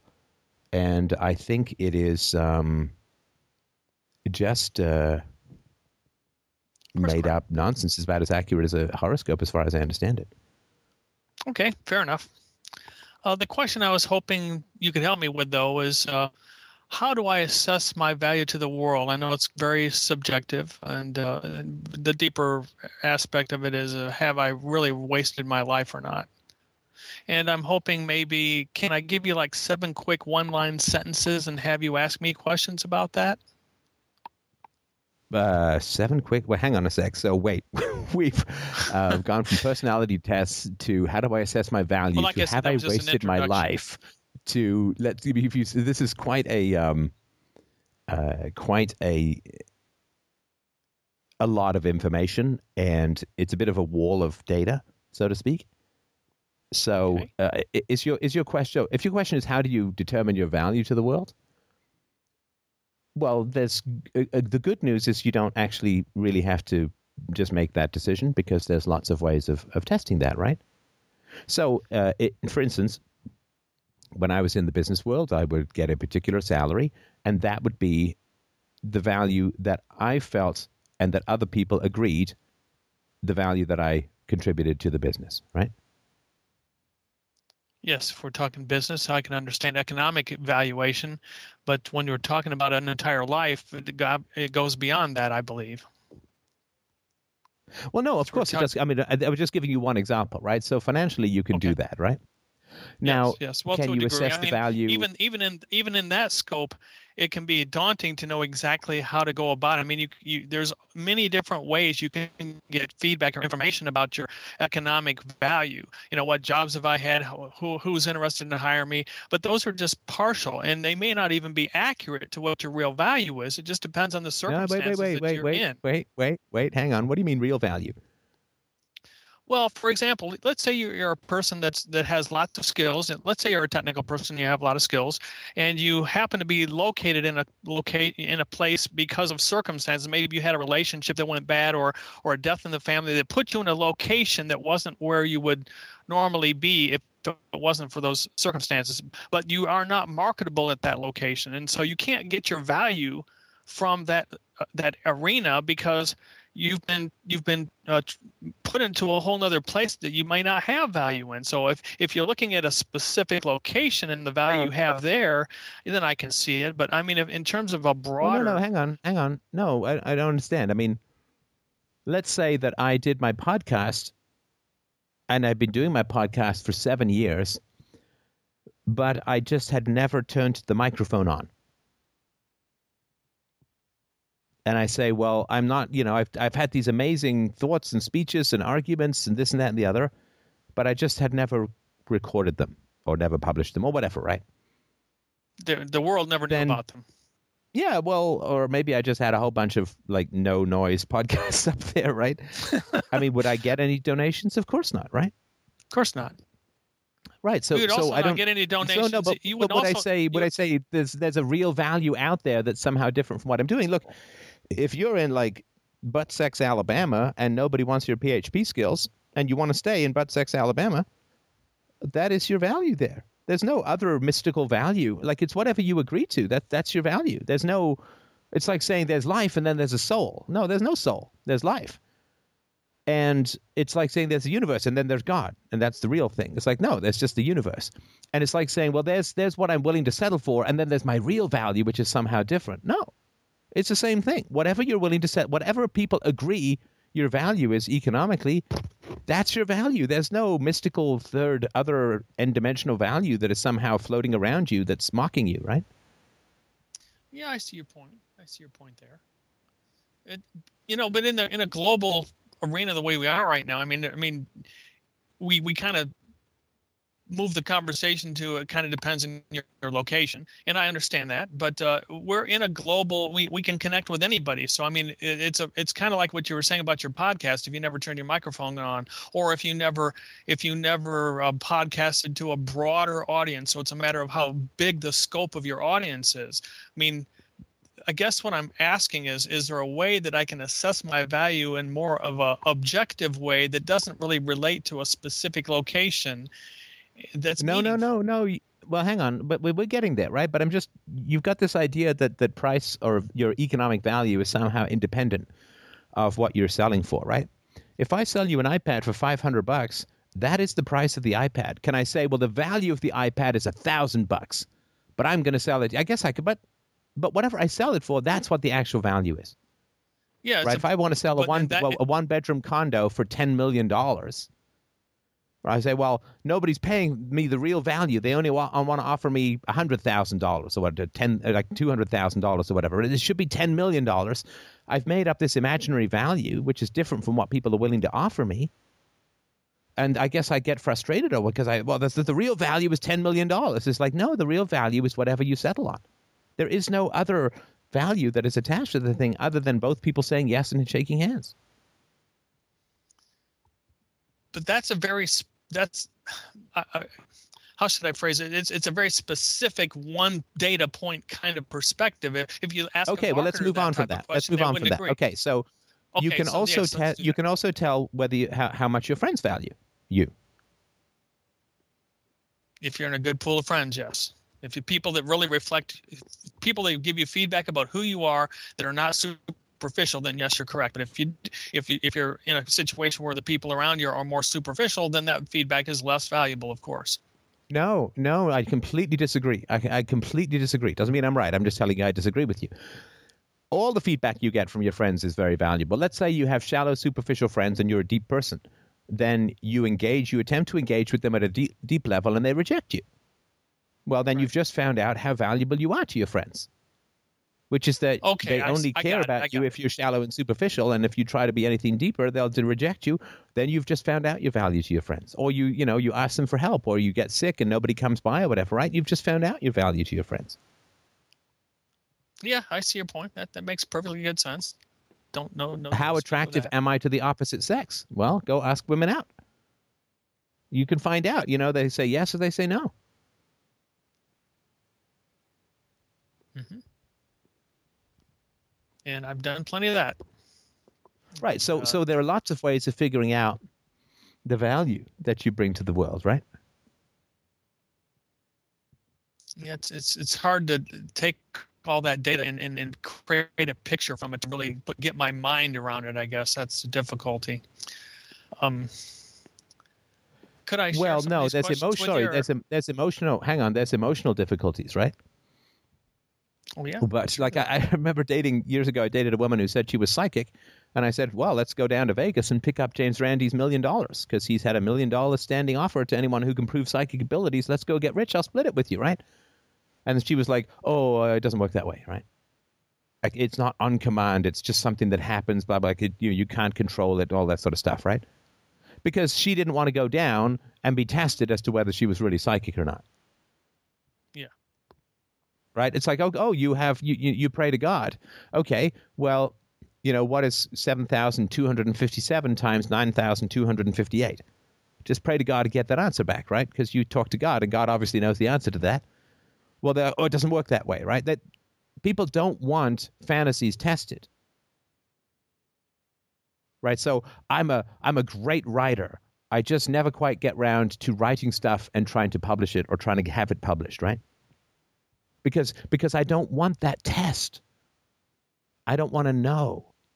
I'd rather live in the fantasy of my value than put that value to a market test, which is why people like politics and why business people like the government, because it allows them to steer vastly clear of your actual test of value. It's also why people focus so much on their appearance, because they want to have value for their appearance and they want to pretend that it's for themselves, right?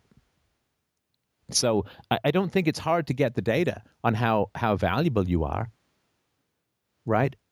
The reality is it can be hard to process the data that you have or that you receive from the world. But it's really not that hard to get the data. How successful is this show? Well, I think as far as philosophy shows go, it's number one. Relative to Rush Limbaugh, who makes, $300 million for his last contract or something, and has reaches in the millions and millions of people, well, it's quite a bit smaller. So I can get the data quite easily. How are my donations this month? I can get that data quite easily. How many people canceled their subscriptions either on YouTube or for money when I put out something that they don't like? And is that good or bad? I mean, I can get the data of what people like and don't like and what people find valuable or not valuable in this show very easily. It may not be fun to process, but the data is very clear. Mm-hmm. Yeah. Well, I was guess I'm somewhat confused. I was hoping perhaps you could help. I mean, I'm really at a kind of a confused point, and I need some help to kind of work my way out of it. And I was hoping we could have a conversation to go through that. And some of what you said is certainly valuable here, and I don't disagree with you fundamentally. The data is probably sitting right there in my face. I just don't really quite know how to make use of it and move forward with it is the bottom line. And so could I go through these simple, I mean, they're just quickie. It won't take me more than 30 we can do the questions. Let me just give you one other thing, though, which is that failure to provide value to people can be as much a mark of success as failure. Right. So indeed, I see that very well. I really want, like, so, exactly if you're not liked by the Nazis, yes, that is probably because you're a pretty good person. Right. So I think, there's data that goes two ways, right? Which is that it's negative if you feedback introduce and positive feedback as far as what it's telling you about what's going on. They're both valuable. So yes, I mean, if the Rogaine manufacturers don't like you, it's because you've come up with a better cure for baldness. Although I shouldn't say cure; it's not like a disease or anything. But so not being liked or having negative feedback is an essential guide, particularly if you're involved in any kind of moral endeavor, right? You always have to sail by two things, right? Ideally you need three things, like a GPS signal to get a vector, right? Mm-hmm. And so the positive regard of good people and the negative regard of bad people is the two most important things to sail by in any moral venture. In other words, you always see these cheesy commercials, power companies hate this guy because he's figured out how to get you 10 kilojoules of power for, a bottle cap and a hand job or whatever, right? Supermarkets hate this guy because he's found a way to cut your grocery bill by 90%. Hint, it doesn't involve coupons or whatever, right? I mean, they hate this guy because whatever, right? Plastic surgeons hate this woman who can find you a way to look 28 when you're 55 and it costs you 20 cents or whatever, right? So I just really wanted to point that out, that negative feedback is essential. I mean, if your competition doesn't hate you, you're really not doing a good job. So, or your opponents, fundamentally, right? So anyway, I just want to mention that. But you want to hit me with your 7 questions? Let's do it. Well, they're not questions. They're just statements that I hope maybe you can ask me questions about after I've made these statements, and to try and maybe get just to do the one bottom at a of this time, issue. though. Right? Okay, all right. Well, let's start off with number one. I'm in my late 50s, and I'm concerned that I've wasted my life away, and we kind of started talking about that already. Number two, I've never been married or engaged. Number three, I'm not sure how to assess my value to a spouse or the world for that matter, which we went through also. I'm at a crossroads and really need some feedback. Did you hear me ask you to just read these one at a time? Okay, go ahead. No, but did you hear me? I'm just curious. Yeah, I heard you. There was and then you bit of a pause to... after there was a little bit of a pause after the first one, so I thought I'd go on. Go ahead. I hear what you're saying. Okay, because listening skills in relationships are pretty important. But okay, so are you're concerned that you've wasted your life, and is that because you haven't enjoyed it, or because you haven't achieved great things? The latter. So you have enjoyed your life. Oh, well, that's even it was easier to say the latter, but to be real honest with you, I've enjoyed many aspects of my life, but to look at it as a full picture, I would say no, I really haven't enjoyed my life. I mean, there's been some very remarkable experiences I've had, but not overall. Maybe I'm just focusing on the negative when I say that, but it was easier to answer to the latter than it was the first part of the question. And what do you think that having achieved greater or better things or more meaningful things would have added to your pleasure? Well, the thing that's missing that I've missed for forever is relationship, is a strong relationship. I've never been surrounded by people that are my equal from the standpoint of being able to engage in the deeper subjects. Everybody seems to be relatively superficial, and it's just hard to feel like I'm living and that I have a relationship when most of the people around me are at that level. Right. Now, do you think that there are people out there who can achieve your standards or not?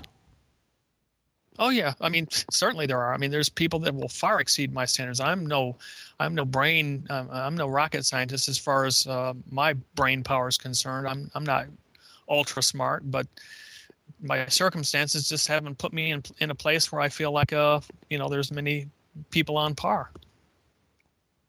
My circumstances have not put me in a place. I mean, you sound a little. That's something like a dandelion fluff could say that, right?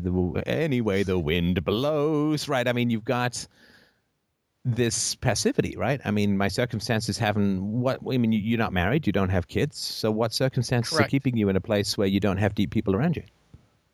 Well, for example, in my 30s, I dated like a lot of people. I mean, at the time, I was a churchgoer, and I've grown way past that now. But at the time, I was a churchgoer and dated quite a few people, and I could just never get a relationship that lasted for very long. Nothing that seemed to really stick. That doesn't even remotely answer my question. I mean, it's interesting information, but do you know what the question was? No, could you repeat it, please? Sure. So you said my circumstances have not put me in a place where I can meet deep people. And I said that seems very passive, right? So you haven't had circumstances that have kept you in any particular place, right? You don't get married or have kids or whatever, right? And so why would you feel that you didn't have a choice in who you could interact with? I've always had a choice, I guess. I mean, I'm not saying that my choices haven't put me where I'm at. That's certainly not the case. But why? That's another question. That's more in why do I make the choices I make, and why does that end me in a place where people are not as intellectually stimulating or less superficial, if you will, than what I'm finding myself in? Why am I drawn to people, or why am I putting myself in circumstances that are in this that are not as fulfilling as I want them to be? Well, again, you've got this standard of fulfillment that is separate from your choices, in the same way that you may have had a standard of value that's separate from what you agree to. The life you have is the life you want. I mean, unless you're trapped in a North Korean prison or family courts, right? The life that you have is the life that you want, right? Because if you wanted something else, you would be doing something else. Does that make any sense? Well, yes, if you're in touch with yourself to that degree, but perhaps that's the whole issue here. There's something I'm missing about myself that's causing this to occur. I mean, you make it sound so simple as far as we all have the life we want then, but people have many blockages and things that they're not willing to face, that they may not even be aware of. It's something they're subconscious, something in their childhood. Yes, but you know how to become aware of them. Right? I can be more blunt with you because you're in your 50s, right? So I hope you don't mind. We're not dissimilar in ages. I value. Right, so I hope you don't mind the bluntness, right? How do you figure out your unconscious blockages? What do you do? Journaling and dream analysis. Just trying to. You can go to therapy, right? You can go to therapy. You can journal. Well, and have you done all of that? If you have the resources for it, but if you don't have the resources, I've done some of the therapy work in the past, but I'm not in the circumstances where I can do that now, and it's unfortunate that now is where it's more important, because I'm more aware now than I have been in the past. So. Oh, so you're broke? Is that right? Yeah, I'm pretty much broke. That's right. And why are you broke? Well, because I put myself in a very rural area, and it is there's not much business to make out here, and doing it on the internet has not proven to work out so far for me very well. Okay, so why have you put yourself in a rural area where there's not much business for you? Well, at the time I did that when I was still in the clutches of the religious perspective, and thought the world was going to end very soon. So. Oh, come on, seriously. Are you saying? I thought you said you were in your early 30s when you were religious. I was, but that lasted until just 7 years ago. Oh, 7 years ago, you gave up on religion, and so you had moved out of a fear of the rapture, the end times, that kind of stuff? Well, let me clarify. 7 years ago, I moved because of my religious beliefs, and it wasn't probably until about 3 to 4 years ago that I broke out of those religious beliefs and realized that they were just an anchor in my life that did not have value. the fallacies that were involved in them just didn't make sense anymore. I rose above that and was exposed to reason and rationality. And that process is still ongoing. That's never a process that will end. But that there was a major epiphany that occurred about 4 years ago, and I cast off all religious issues. But I've been, I started off being a Christian probably in my late 20s is when I became a Christian and lived that life. And why did you? So you were agnostic or atheist before that? Agnostic, I guess, would be. My mother was fairly religious person, superficially religious. My dad was not religious at all. Never went to church. We didn't. And why? We Sorry to interrupt. Go ahead. Sorry to interrupt. Why did you become a Christian? I was just a child. I didn't know any better. Well, no, that's not fair. I became a Christian as an adult, and when I went to see the preacher, right? When I went to see a preacher to basically have him comfort me because of an ordeal I was going through at the time, he used it as a means to quote unquote save me. So and it had an emotional knife edge to it that felt right at the time. So it was a very irrational decision, but it felt right at the time, and so I went with it. And the indoctrination began at that point and continued, through many different church facilities and church activities, and hooked me in even more. I just wasn't thinking very clearly. And did your father have anything to say about your conversion? Was he still alive? No, my father was not alive at that time. Right. And did you have any friends? I guess you had friends who were not religious in your late 20s. Did they have anything to say about your conversion? Some, yeah. Most of the friends I had at the time were religious, and they drew me in. So I only had one or two people, because I had moved my job has moved me from place to place. And so it was during the time where I had just gone to a new city and relocated that I ended up talking to this preacher and moving in that direction. I didn't have. Well, you switched just to point out. Sorry to interrupt. Just to point out, you switched to the passive voice again. You say my job moved me from place to place. That's not true, right? True. Yeah, I chose a job that moved me to another city. Yes. And you chose to stay. Like if you were conscripted, right, and you were in the military, and I can understand that, right? But this was not right. So, and the reason I'm pointing this stuff out is just because I get turned on by being annoying. No, the reason that I'm pointing this stuff out is because when you switch to the passive voice, you may hear this if you listen to this back, which I'd suggest you do. There's a kind of resentment and almost an emptiness, at least to me, in the phraseology. And you're still a relatively young man, right? I mean, I know it doesn't.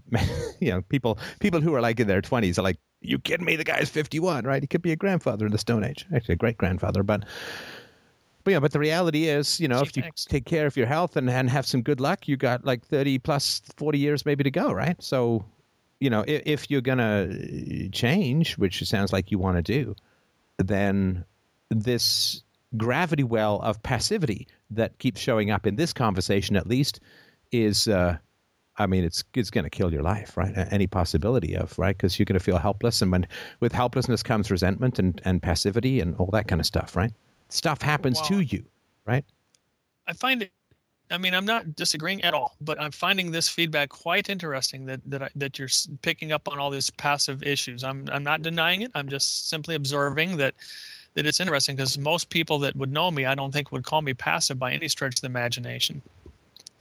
But there's something obviously that's surfacing here. No. Listen, I mean, look at everything you've told me. I mean, why did you become religious? A priest talked me into it, and then the indoctrination took over.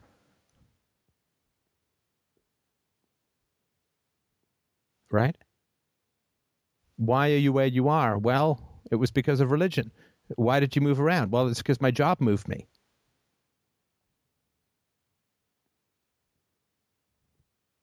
Do you hear that at all when I sort of repeat it back to you?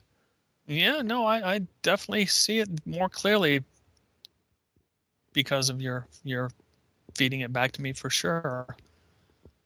And I mean, look, I'm sympathetic. I am. I don't mean to like, oh, passive, whatever, right? I mean, I'm sympathetic. I'm just trying to give you the sort of blunt clarity, given that you are older, right? I mean, it gives you the blunt clarity, at least as I see it, right? And this is nothing. I'm certainly no oracle, and nothing I say is true as far as these observations go. This is just my observations. But if you want to do something with your life, then you have to stop having life do things to you, right? Okay. In other words, you got to stop being dragged behind the horse, and you got to get on the horse, and then you got to be the horse, right? Something just connected with me that maybe we can explore here real quick. I've had a lot of entrepreneurial jobs from the standpoint I've worked for a lot of startup companies, and when I think back on that, I can really see a passive nature to that, because I'm thinking like, gee, maybe this company will be one where I can learn the ropes of how I can really be an entrepreneur, how I can learn the business side of it. And, that's never happened. I've just been the person that's the coder, the technical guy that does the job. But as far as a mover and shaker or a leader, very small roles as leadership, in all of those different startup companies.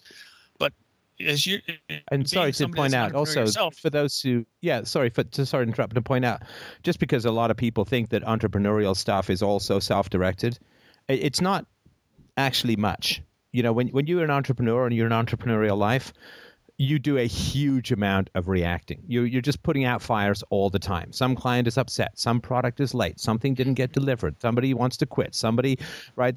And so you're just running around putting fires out all the time. It's highly reactive.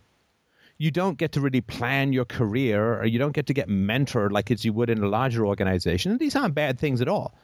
But it is not necessarily like, it's not like, well, if you work for a big company, you're not self-directed. And if you're an entrepreneur, you are self-directed. I don't really find that to be the case at all. Like I've read a bunch of books by Jack Welch, who was the CEO, I think, of GE. And, I mean, the amount of thought and work that they put into, mentoring and grooming people and planning and all, they have the resources to not just spend their whole lives putting out fires.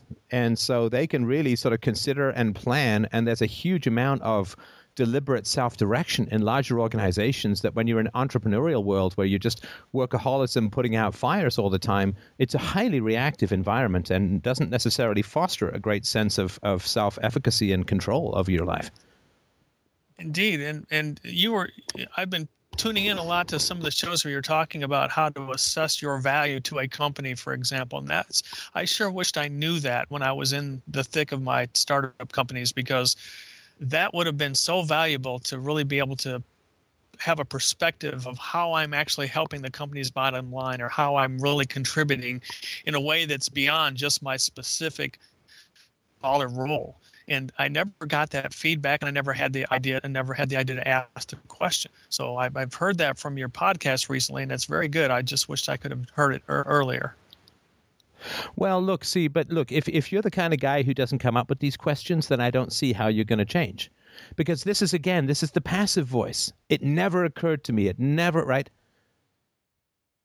What if I have unconscious blocks, or I have unconscious blocks, and if I don't know them, right? So when you say it never occurred to me, this is a way of excusing yourself. And look, I don't know if you have anything to be excused. I mean, this is the first time we're talking.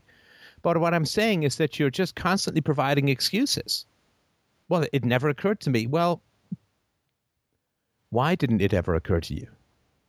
Were you reading books about it? Were you asking other people? Were you journaling? I certainly was always asking for. If you ask anybody around me, they'd say I'm always asking for feedback about everything I do. So it's not like I'm not trying to get the answers. It's not like I don't ask a lot of questions. I mean, in many respects. Oh, I'm sorry. It's so subtle. Hang on. It's so subtle you don't see it. When you say I'm always asking for feedback about everything that I do, that is another way of avoiding responsibility. What do you think of what I'm doing? Do you like what I'm doing? Do you not like what I'm doing? Do you think I'm doing the right thing? Do you think I'm doing the wrong thing? Do you think it's productive? Do you think it's unproductive? Do you think it's valuable? Do you think it's not valuable? Right? I mean, if you're always asking for feedback, then in a sense, you're handing over the responsibility for determining the value of what you're doing to other people. No, it's just data for a decision. I make the decision. The data may come from the other people, but I'm making the decision. Well, obviously you consider the data, right? Yes, I wouldn't ask for it if I didn't consider it. Right. Doesn't mean I act on it. I mean, my life, if you was to look at my life, it would be so contrary to what everybody. I mean, I'm a very unusual person. I have made some major changes in my life that nobody would ever do. And I've lived by my values much more so than most of the people that have been around me have. Nonsense. It's ethics are nonsense. Extremely important. No, don't you spin me this story, brother. Don't you spin me this story. I'm not spinning anything. You grew up. You said you were an agnostic, right? In my earlier and your years, friends, yes. Your friends were all religious. Yes, and when I was in that age, yes, that's correct. I mean, we're not the static person. We grow, we change. All right, listen. You're either going to keep making excuses or you're going to listen to some feedback. You keep saying you ask everyone for feedback, and I'm giving you feedback, and you're just telling me that I'm wrong or finding some way to dodge it. Well, there's aspects of what you're telling me that ring true and other aspects that don't. I'm just trying to offer my feedback about what I'm hearing, and there's no reason to get upset or to take it personally. I'm just trying to work out. Who on earth said I was taking it personally? I can get upset without taking it personally.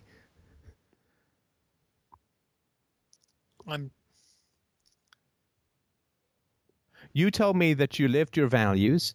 If you were an agnostic and your friends were all religious people who then talked you into becoming religious, that's not living by your values.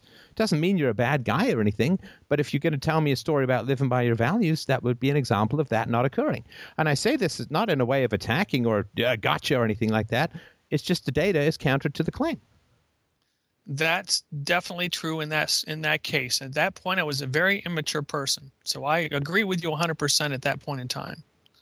And there's probably much of that goes on now that I just don't know. I'm not aware of it. But dude, you're making my head spin. So you tell me you live by your values. I tell you that you don't. You tell me, well, not everyone is static, and then blah, blah, blah. And then you say you 100% agree with me and so on. I think I can see why you're kind of stuck. I don't know how you're going to get unstuck. Tell me, okay, just indulge me for a sec, right? So how were you punished as a child? Typical spanked. Father was the authoritarian, and I don't remember my earliest occurrence of spanking, but it occurred, many times. It wasn't anything that was ultra rare or anything like that. But I can't remember my early childhood a whole lot. But what do you mean by early childhood? Well, there's one situation that I can remember pretty clearly when I was around 3 or 4 years old, and I was playing with a plastic toy train in my bedroom. And I had this idea that I wanted to make it an electric train. So I taped a electric motor from some toy to the bottom of this plastic train and tried plugging it into the wall. Poof, bang, boom. I was thrown against the wall. I was by myself at the time. And everybody in the other room came running in to see what was going on. And I didn't get spanked for that. But there were times when I was spanked for very innocuous, for things that were not all that, threatening or otherwise, typical things like trying to reach to a hot stove, getting spanked for that, or I upset my father when he came home from work and you were trying to, talk to him when he was reading his newspaper, and you've done that 5 times now, so I think that deserves a spanking. Things like that. And were you? Did your parents play with you?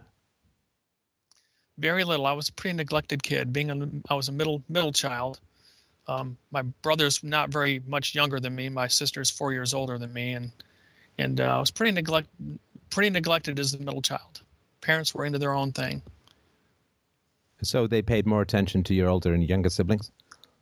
Yes. And how do you know that? Did they play with them but not with you? Well, my brother got a lot of negative. He got a lot of attention from the negative side from my dad. Now, I'm not sure why. It's almost like he felt my brother was not his own kid. That's what it felt like. I have no idea if that was true or not.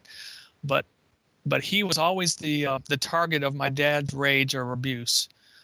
He was the one that was, if it was me and him that were doing something, was making a lot of noise that my dad didn't like, he would single my brother out before he would single me out. My sister. And what do you mean when you say your father's? Sorry to interrupt. What do you mean when you say your father's rage and abuse? Well, he could fly off the handle. I mean, it's not like he had an ultra bad temper, but he stayed to himself to most of the time, and if we riled his routine, that's what got him to yell at us, or spank us, or chastise us in some fashion, or punish us in some fashion. Right. So, for instance, if you were trying to talk to him when he wanted to read his newspaper, you might end up being spanked, right? Yes. Right. And do you remember him playing with you at all? No, the biggest interaction I had with my dad was when I was interested in what he was doing, and he would allow it from time to time. As a young child, he rarely allowed it, but as I grew older, he was a kind of a craftsman. He did all the work and did all his own work on the car. He was a body repairman and worked on the engine and various things of the car. And I was very interested in that. And I had a very interesting uncle that kind of mentored me as I grew up for various things. But as far as my dad was concerned, he tolerated my involvement when it suited him. It was not something he never sought me out to do anything that I can recall. Do you see how this may be related to passivity?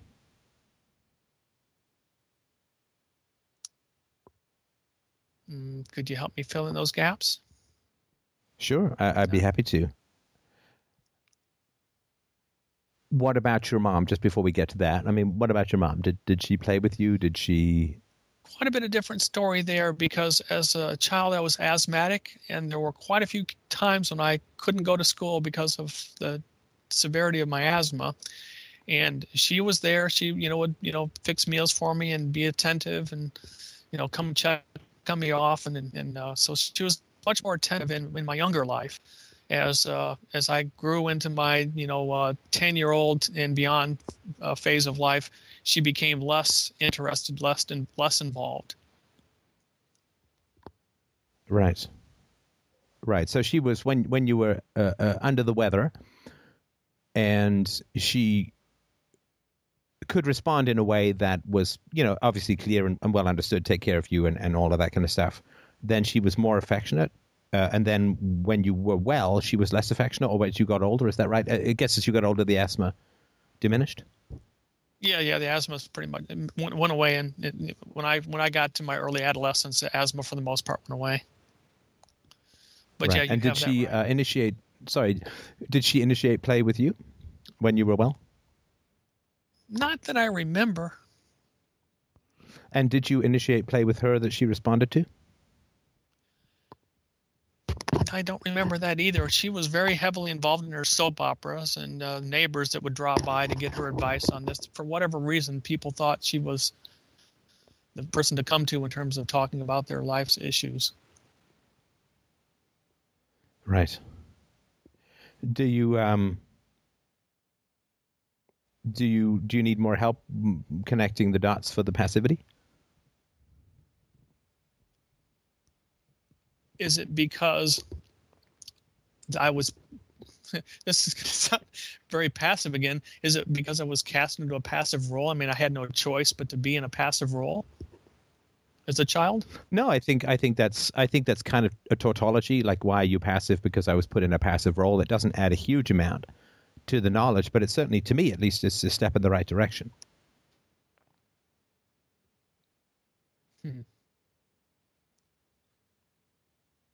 Well, another way to look at it, perhaps, is that I wasn't rewarded for being non-passive.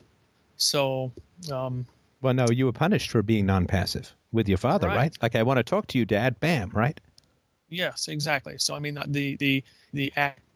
Yeah. So that right there is the key. It seems is. So what's the reason I asked? Sorry, discouraged.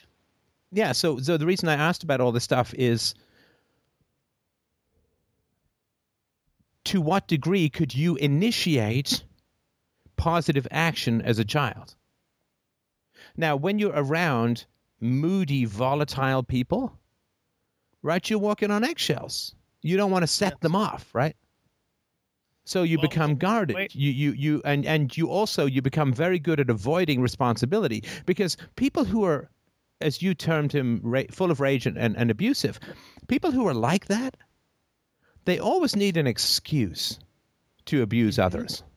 Yes. If I've told you once, and you can see them working the bellows of their own petulant rage, using it's really the phrases. Easy to see that with my brother. Oh yeah, I'm sure, right? So they use these phrases to whip themselves into a frenzy, but they need to assign a moral responsibility. If I've told you once, I've told you 1,000 times, right? I'm done. That's it. Enough is enough, right? They use these, and you can see these phrases actually, interestingly enough, being used in escalations to war as well. It's absolutist phrases designed to inflame the fight or flight mechanism, but they need a moral excuse to hang on children and wives and husbands and whoever they're abusing, so that they don't see the clear reflection of asshole, right? They have to be morally indignant. This is the 5th time. Now it's time for spanking. You had your warning. Now it's time for a timeout. Now it's time for a spanking. Now I'm doing the right thing. And you did the wrong thing, and you must be punished. And they say all of that bullshit. I'm sorry? You asked me how I could display positive things in my childhood. You know, what I could do that would be a positive thing. I was into the mechanics and technologies and electronics and hobbies. I guess that's the way to wrap it all together. The things that I did as a hobby, when I came up with a gadget or a thing, you know, I could show that. And I actually went to my father building model airplanes and rockets and stuff like that to get his approval. Did I do this right? And he'd critique it, you know, and I got this approval or not approval. Well, you could have done this way. It was never really a pat on the back. This is great, son. I really love how you did this. Nothing like that ever. It was all very much kind of like, well, this was good, but most of this stuff is you could improve the paint here. You know, that kind of language. And you remember, and appreciate you sharing that, because you remember what you said. You said you ask everyone for their feedback. Correct. And you're just talking about how one of the ways in which you felt you could show some initiative was to build something and ask your father for feedback, right? Yes. So that tells me that you probably work in a pretty isolated profession building stuff for other people, right? Actually, I've worked as a software developer and in IT type of things. So that's mostly what I've done through my career is electronics work and IT work. When I say IT, I mean user interface stuff, so not really a hidden type of thing. I've had awards for some of my software, etc. Well, good for you. That's great. That's great. So, seems kind of hollow now. Oh no, I know. The thrill of victory lasts about 15 minutes, and the thrill of awards lasts about 20. Field, exactly. Yep. But okay, so the reason that I point out the passivity is that it's important for children to be able to fly their parents like kites, to be able to drive them around like bicycles. In other words, for the children's willpower to have a strong effect on their environment.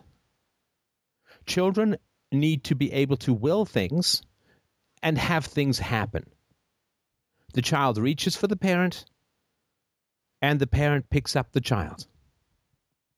And I talked about this before on the show, like my daughter, when she was a baby, a couple of months old, she'd want to see something. She'd reach for me. I'd pick her up. She'd reach for the thing, and I would take her over to it. It could be on a high shelf. She'd reach up. I'd get it for her. She basically was flying me like a helicopter around the room to get to the things that interested her. I get what you're saying here. Right? So children need to be able to exert willpower on their environment and see that willpower bite deep and change things. And now, of course, for infants and toddlers, this is most fundamentally their parents. Right? I build up a tower, Isabella knocks it over.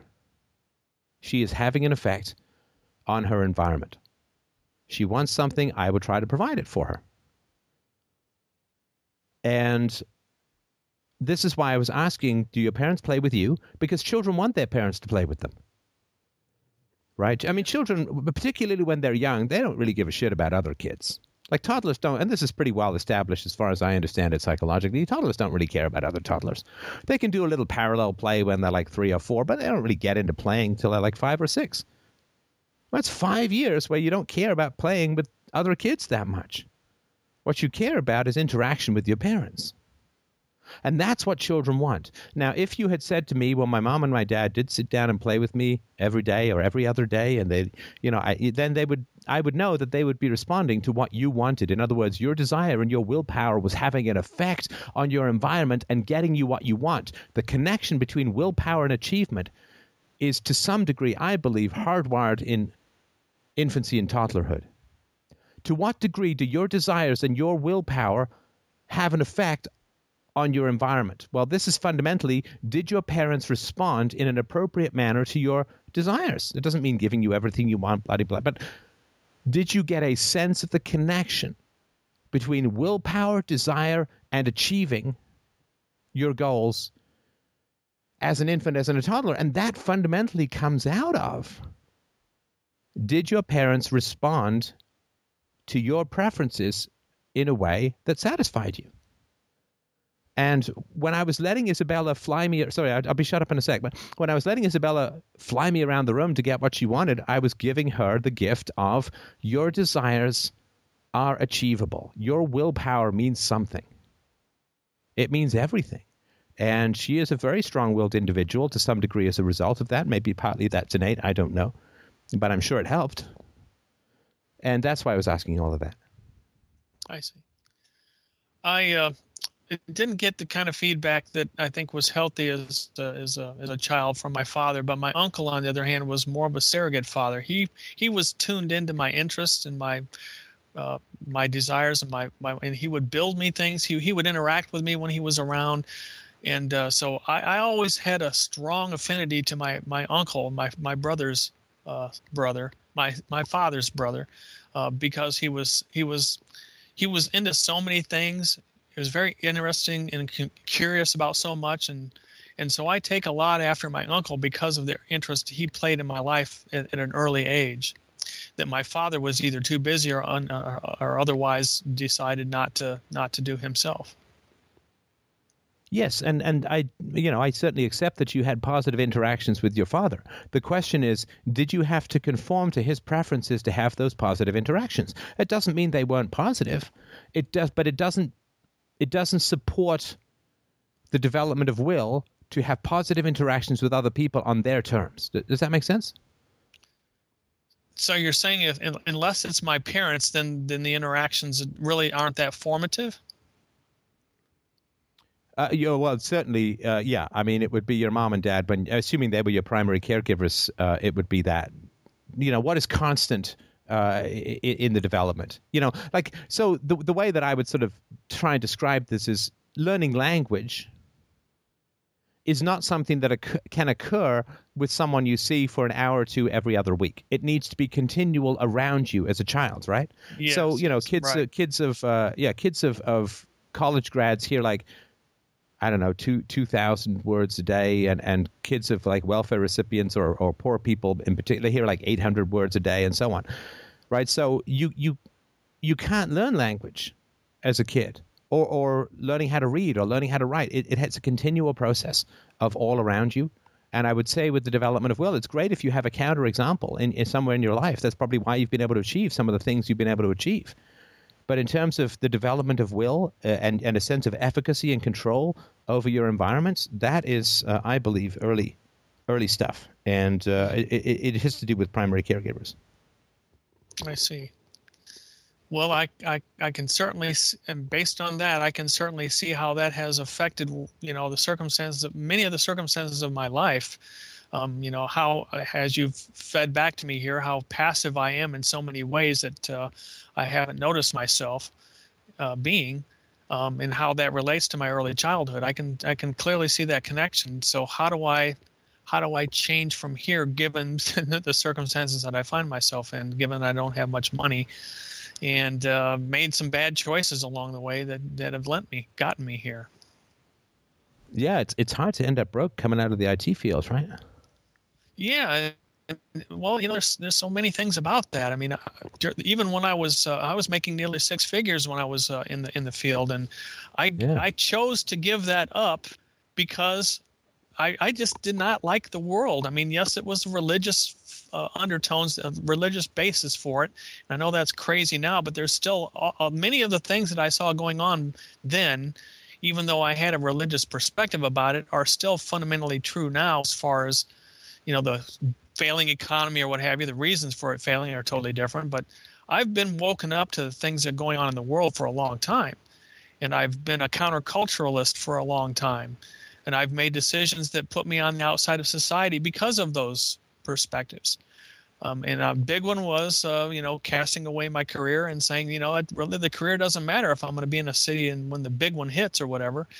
But, that's a decision I kind of regret now. But since then, I've woken up and I've learned what, at least I'm on the beginning stages of waking up to my inner self. And, life wouldn't be worth living if I couldn't really overcome and tackle the truth of who I really am. And that didn't happen. And it probably wouldn't have happened being in the city, at least being nose to the grindstone and consumed with everything like that. It doesn't give you the time to really explore yourself, whereas I have plenty of that now. Right. So there's good and bad. Right. Now, I don't want to take up all of your time here. I know you've got other callers to get to. There's a friend of mine that lives in another state, lives in a very populated area, and he's put together quite a few businesses. I don't know how great he is at it. I've known him for about four years, and he wants to put together a business with me for computer support on the low end of the marketplace scale. So he's in a location where there's a lot of elderly people that don't want to do anything with their computer other than use it for Facebook or simple email or whatever, and but they don't want to deal with the computer. So if they can pay a small fee per month to have updates done and then the virus kept up to date and various things of that nature, simple routine maintenance for computers, do it remotely, that's the business that he's thinking about putting together with me. And if you could give me any pointers or just general feedback about that statement, about that idea, I'd love to hear it.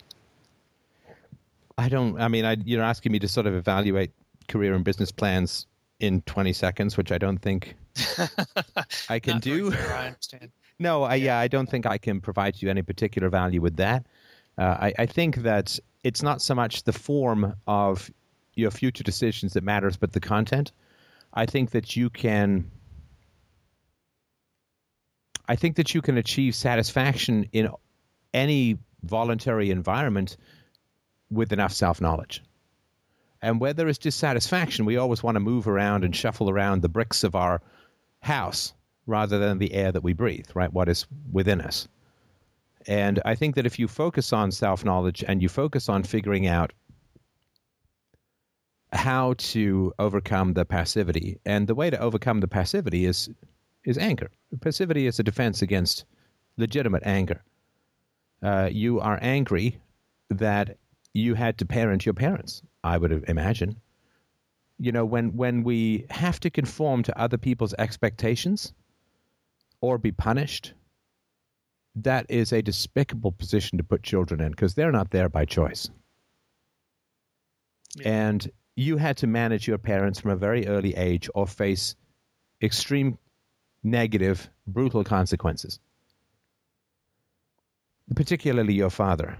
Well, that robbed you of security, of love, of a trusting, consistent bond.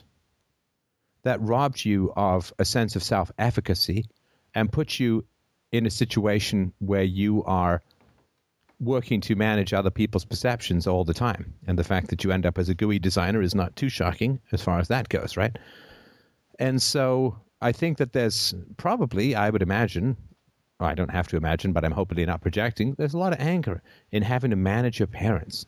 Children who have to manage their parents end up with such a bottomless well of contempt for them because you are a child, but you're being raised by dangerous children. That is a frightening, frustrating, and particularly when you hit your teenage years, utterly contemptible situation to be in. It is utterly unworthy of parenting. It is utterly unjust of parents to put children in that position.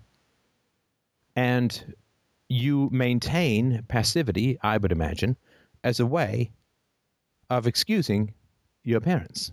But, of course, if you excuse your parents, you end up making excuses for yourself. Yeah. If your passivity was not the result of fear of punishment and abuse, but rather consulting others and the result of circumstances and so on, then your parents are off the hook and you're off the hook. Your parents have no choice and you have no choice. We cannot fundamentally achieve any virtue which we deny to our parents. We cannot fundamentally achieve any virtue which we deny to our parents. If your parents were not responsible, you will never achieve the virtue of responsibility. If your parents were neither good nor evil, but simply victims of circumstance, then you will forever remain a victim of circumstance. This is the painful tearing off the scab. Yeah, this is the painful tearing off the scab of history that is essential for the moral progress, not just of individuals, but of our entire goddamn species. We can only achieve the virtues we ascribe to our parents. If your parents have no free will, you have no free will. If your parents' actions are excused by their own childhoods, then your shitty actions are excused by your childhood.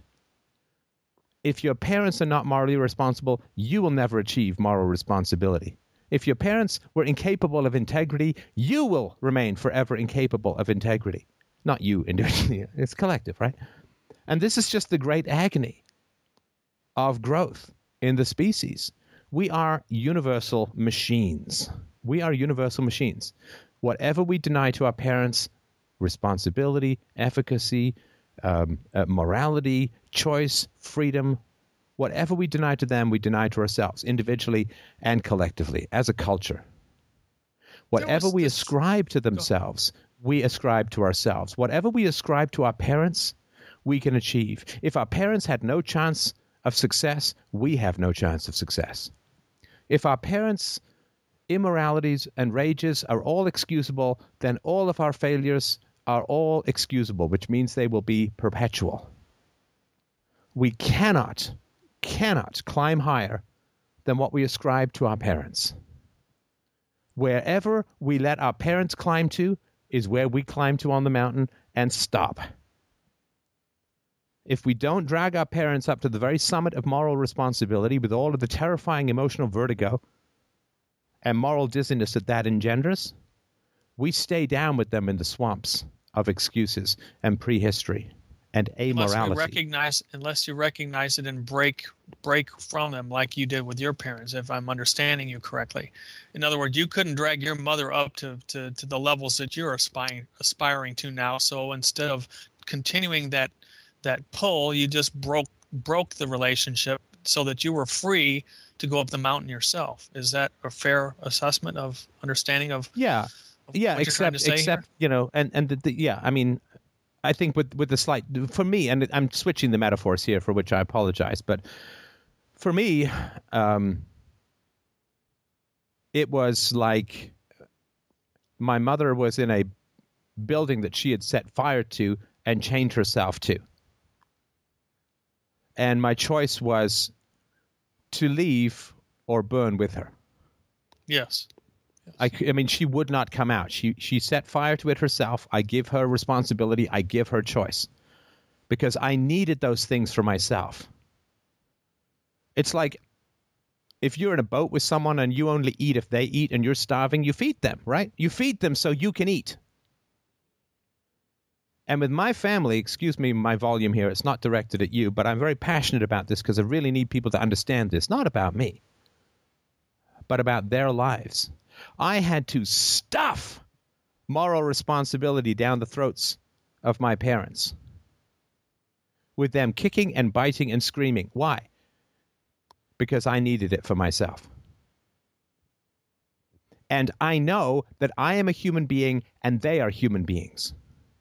I know that they are not insane. I know that they are not incapable of moral responsibility, even now. I've gone into the evidence of that in many chats. Don't need to talk about it here.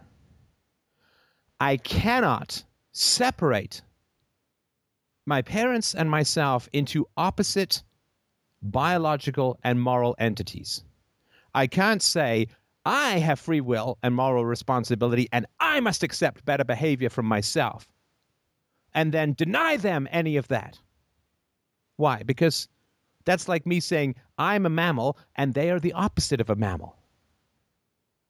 Imagine going to a biology conference. I am a mammal. Everyone's like, yeah, we know. We learned this in kindergarten. We got it. I put up a picture of my parents and say, they are the opposite of mammals.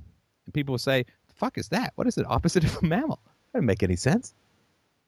Right? That would be the actions of a crazy person. Mm-hmm. And so I can't say I have moral responsibility and my parents have no moral responsibility. I have moral responsibility and my parents have the opposite of moral responsibility. Or my culture, or my teachers, or my priests, or whoever, anyone who's not currently dribbling on themselves and staring a 1,000-yard tunnel inverted periscope of Thorazine. And so I needed to eat the meal called moral responsibility, integrity, maturity, self-ownership. I needed to eat that meal because without it, my spirit would have died. Mm-hmm. And I would have joined the ranks of the Walking Dead. Really get that. But in order to eat that meal, I had to force fucking feed everyone around me the same meal. Because I could not accept that they were the opposite of me. That's what it feels like. Everybody wants to eat that meal. Yeah, everyone wants to eat that meal called moral responsibility, and they want to keep it away from everyone else. My parents did the best they could with the knowledge that they had. Oh, I guess my priest was just, trying to do the best he could with the knowledge that he had. Oh, yeah, the teacher who beat me, I guess, he probably had a tough childhood and this and that. They're all just machines of history. They have no choice, no moral responsibility. Bullshit. First of all, they used moral responsibility to assault you and me. Mm-hmm. Yep. So fuck them if they say there's no such thing as moral responsibility. Hey, you use it, you can't avoid it. Yeah, push that hypocrisy right back in their face. Yeah, no one can take the gun out, spin it around 16 times, put it on their forearm, and shoot the eye of a deer out 1 kilometer away, and then say, I know nothing about guns. No. If you're a sharpshooter, you're a sharpshooter. You're proven. You then can't say, I don't know anything about guns. Right? And sorry, the evidence is just irresistible, overwhelming, and I'm an empiricist first and foremost. Those who harmed me as a child harmed me on the basis of morality, of moral superiority, of moral knowledge, of self-righteous, vicious, attacking, hypocritical anger, abuse, fundamentally predicated, tipping on the fulcrum of moral authority. Okay, we're playing with ethics now, are we? Is that the game? We're doing ethics? Great! Then let's universalize this stuff. Right? Yeah. Let's universalize it. That's what we're doing. We're doing the ethics thing. Okay. That's what we're doing here in this show. But as far as most people, they don't think about these types of things. Not in that way. They don't even think that their choices are moral in their everyday actions. No, you don't see that yet because you're still early. It's not conscious. I know. I hate to know. I don't. Well, whether it's conscious or not. No. Because it's in everything that is avoided. You're old enough to remember how we used to make photos. Remember you developed those negatives? Oh, yeah. And somebody with a practiced eye can hold up that negative to the light and can see what the picture looks like in his mind's eye. Mm. Yeah. Yep. Yeah. Why do people care about sports? To avoid ethics. Why do people cheer the military? To avoid ethics. Why do people want to vote? To avoid ethics. Why do people talk about the weather? To avoid ethics. But do you really think they're looking at it as though it's avoiding ethics, or rather they're just being part of a group? They just want to be part of the they group are specifically, and get the positive I'm feedback telling of the group. You're only asking me this question, which is right back to where we started. You're only asking this question, my friend, and I mean that genuinely. It's not sarcastic. You're only asking me this question because you are not bringing ethics to those around you. I tell you, you bring ethics to those around you, you know exactly what's going to happen. Tension, frustration, fear. Oh, yeah, I've experienced it. I've experienced that tension, and you're right. They avoid it. They don't want. They'll find all kinds of excuses not to engage you on that level, to deal with those topics. That happens all the time. I mean, it's kind of painful on occasion, when you really try and show how passionate you are about a topic, and they don't want to hear it, and you persist, and they'll they make it known that they're not gonna have that. You're not gonna talk about this anymore.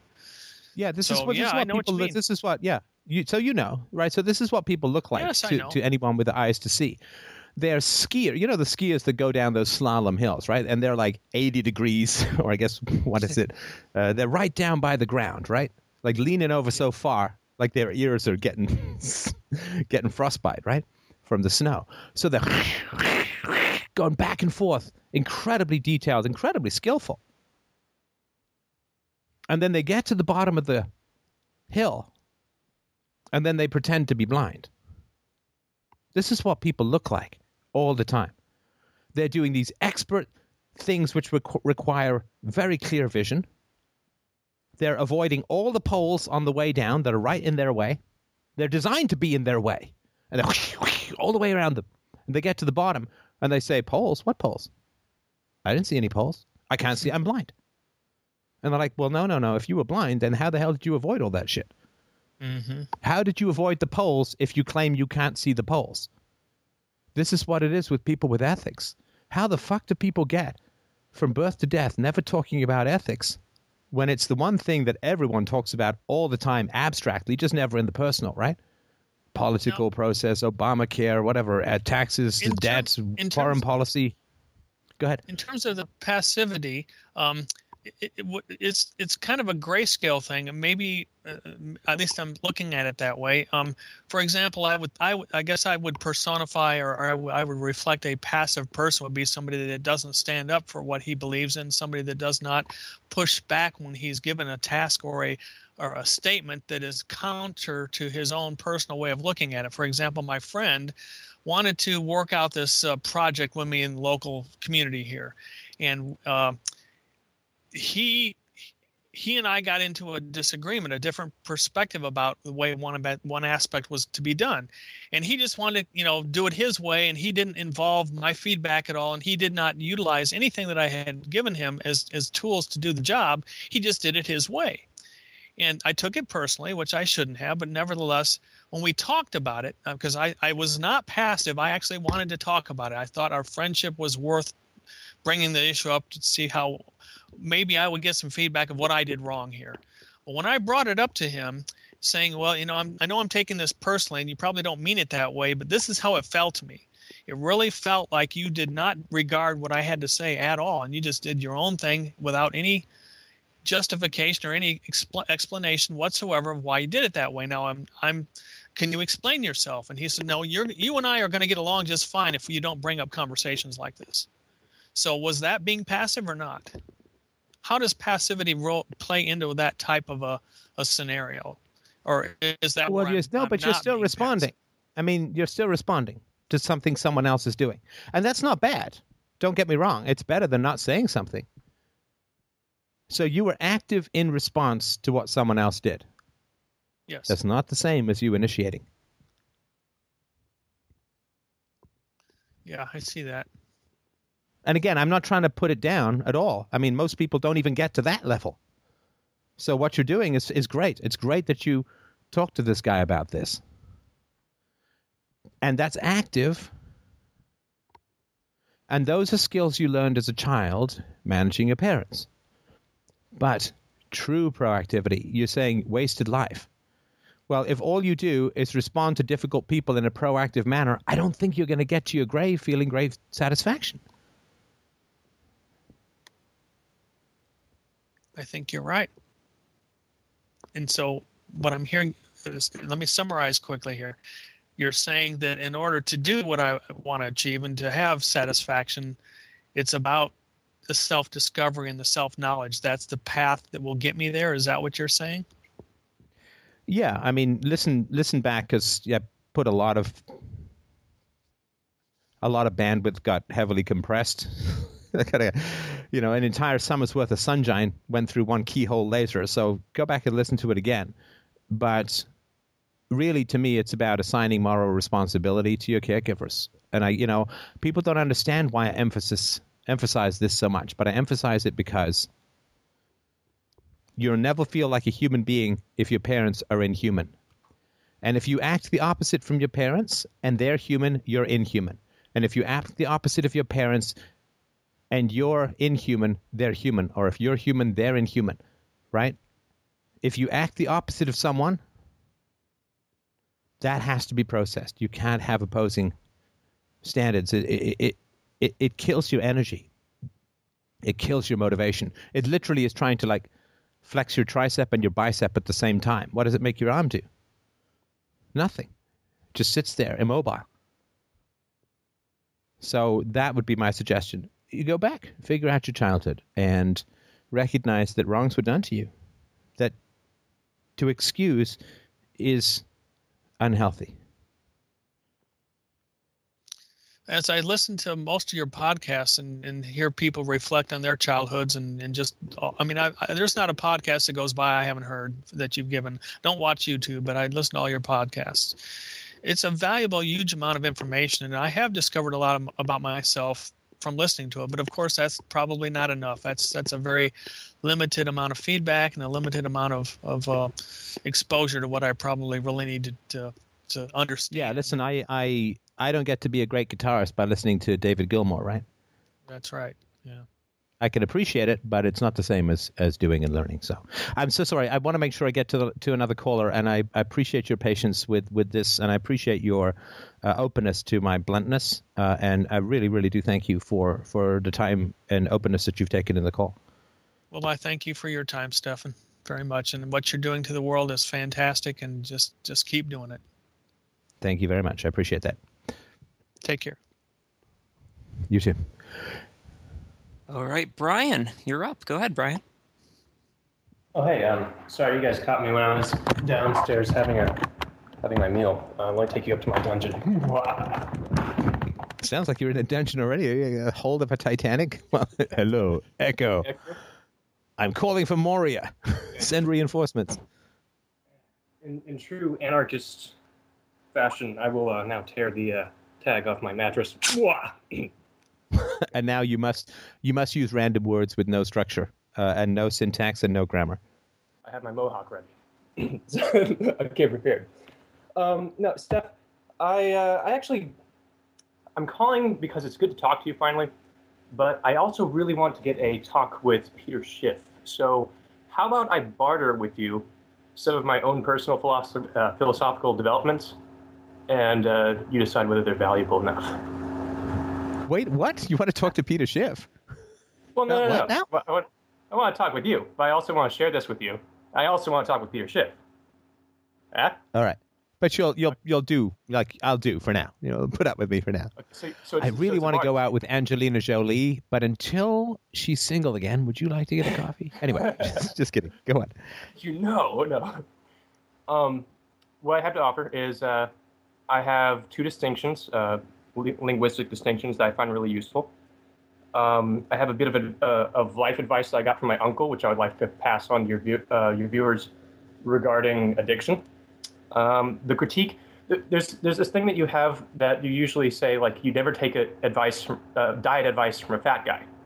I want to critique that a little bit, and a few businessy suggestions, but those can wait till after the call because I'm an entrepreneur. Sorry, can I just be a little bit more precise about the diet thing? Because people misunderstand that, which, could be my fault as well. But I will not... If I want to diet, I will choose the thin guy's book. It's not that the fat guy, he might be right. It's just that in the interest of efficiency and the reality of mortality, I'm going to look into the thin guy's diet book, which everyone knows and, everyone understands, because that's why you don't see fat guys on diet books, right? So I agree with you logically that it could be possible that the guy has a good theory even though he's fat. But it's like showing up for a job interview in a scuba suit when it's not a job for a scuba guy, right? I mean, maybe he's a great guy, but you're not going to hire him. In fact, you're probably just going to call security, right? Getting rid of my partnerships here, aren't you? No. No, actually, I think I might want to reinforce and develop that a little bit.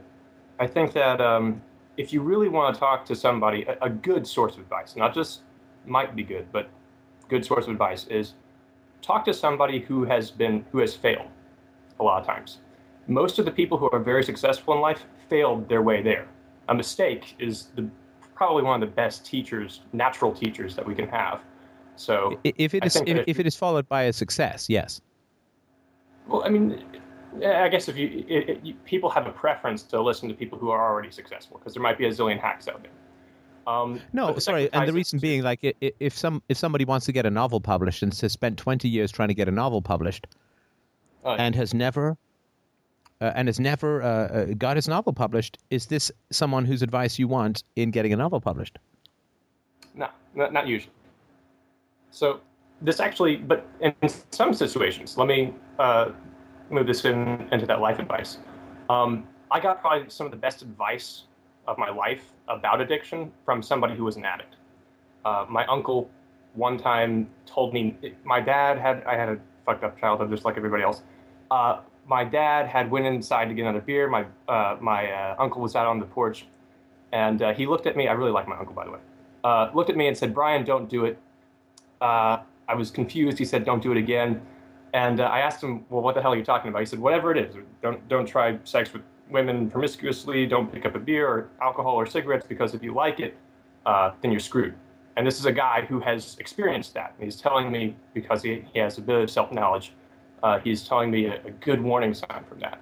So I think that, and we've... That's not a diet. On the show. No. Sorry, that's not a diet, though. So, like a guy who's 400 pounds who says, "Don't eat a dozen donuts a day," is not giving me a diet. He's telling me I got fat by doing this, so don't do that, right? Right. I mean, that's not there's no diet book which says, "Here's $20 for a diet book." You open it up, it says, "Don't eat 2 dozen donuts a day," with a picture of a fat guy. Right? Seriously, that would be like, people would be like, "What the fuck?" Right? I mean, give me my $20 back. This isn't even a good joke, right?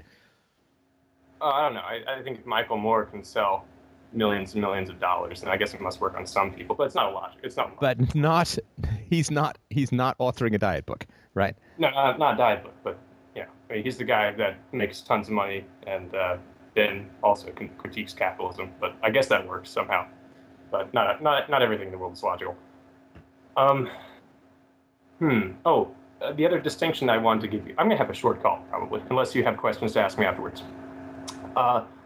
Philosophically speaking, I have a distinction between truth and fact, which is enormously useful for me. I define truth as sort of a subjective, honest affirmation. An example of a truth would be something like, "I love my spouse." Okay, I'm being honest when I say that. But a truth can always be debated. Some feminists can come to me and say, "Well, you're really just part of a patriarchy," and blah, blah, blah. And there should be a debate over the truth. A fact, on the other hand, is something that's not debatable. It's like, in a vacuum, a feather and a bowling ball are going to fall at the same time. I can test that. I can verify a fact. I can logically prove that 2 and 2 equals 4. That's a fact. So the distinction between truth and fact, most everything is truth, but the distinction between truth and fact is a big deal for me. I thought you might find that useful. Do you find it useful? Yes. Okay. So moving on. Another distinction like that is the distinction between charity and generosity. I think obviously you probably already know this stuff, but it's just a choice of words distinction that I think is useful. Charity is, in short, giving a guy a fish when he's starving, and generosity is teaching him to fish. Charity is a vice. It's a vanity thing. My mother engages in charity all the time, and she hurts people with it. I mean, she really gets people dependent. Well, not really dependent, but teaches them to go back to this one religious institution to constantly get quote-unquote help, and it kind of destroys them. Generosity is, of course, well, being generous to someone is like teaching them to fish, how to give them an opportunity and see how far they go up. Yeah, I mean, this teaching someone to fish versus giving them fish, it's, it's kind of a cliche, which doesn't mean that it's bad. It's just not particularly helpful in many ways. I mean, if somebody's starving, don't teach them how to fish because they're not going to have the energy. Just give them a fish, right? If somebody has no arms, then you can't teach them how to fish, right? I mean, it's just, it's not hugely helpful. I mean, it's sort of like saying if somebody's poor, like if somebody's broke, give them a job. It's sort of implying that the only reason someone doesn't have the only reason that they're broke is they don't have a job. And that's not the case, right? I mean, what if somebody has a water phobia and doesn't want to go near the water? I mean, I know this sounds like nitpicking, but it's really not, right? So why are people poor is a very fundamental question. And it's not because they just lack some particular skill that you can teach someone in a day. I mean, and again, I know it's an analogy and so on. I've never found it to be particularly illuminating in any way. Well, let's move it to the real world and see how it works. The welfare state is a state of charity, right? That's a vice. And generosity is something sort of more like the free market. If you take the opportunities that are given to you, that are available to you, that you take for yourself rather, then you'll be able to provide for yourself much better than waiting around for a fish to be given to you, going back to the old metaphor. Do you agree? Well, again, it depends. Charity is very complex. There are times when you need to give people fish, and there are other times when you need to teach people how to fish. But the difference is that the degree of resistance that people like, it's not controversial, right? Yeah, teach someone how to fish is not controversial, right? Mm. But what is controversial with regards to charity and poverty is saying to women, you are responsible for having children. Right? Mm. I mean, because, there's this weird dichotomy, right? So if a guy fathers a kid, there's this, I think it's called LPS, legal paternal surrender, right? Where some men want to be able to say, look, I don't want a child. I don't want a child. And I want to surrender fatherhood, and therefore I don't want to have anything to do with child support or anything like that, right? Right. And then people say, well, hey, man up, you took the risk, and now you have to be responsible for the kids and blah, blah, blah, blah, right? But people don't say that to women about abortion. Right? People don't say to women, no, you had sex. I don't care if the condom broke. You now have a child. You have to raise that child. You have to give birth to that child. You have to be responsible to that child for the next 20 years. People say, no, my body, my choice. Right. So it has that. Right. So hang on. So if I'm going to say, listen, I'm going to teach these starving people who live by the sea to fish. I mean, which is ridiculous. Of course, people will go and fish, right? I mean, who has to be taught how to fish? I mean, come on. It's so obvious, right? I mean, people have figured that one out about 20,000 years ago, or probably more longer, probably 100,000 years ago. So it's not controversial to teach people how to fish. But, when you say to women, you are responsible for having these children, that's controversial. When you say to poor people, many of you, responsible to some degree at least for your own poverty, that's highly controversial.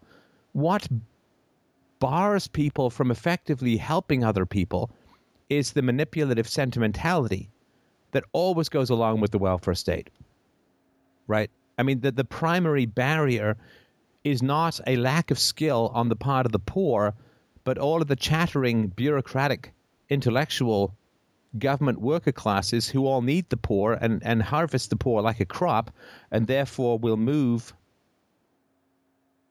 to block anyone who attempts to assign any kind of responsibility to the poor or to women. Like if we don't treat the poor and women like their children, then we don't get this big paternalistic nanny state, right?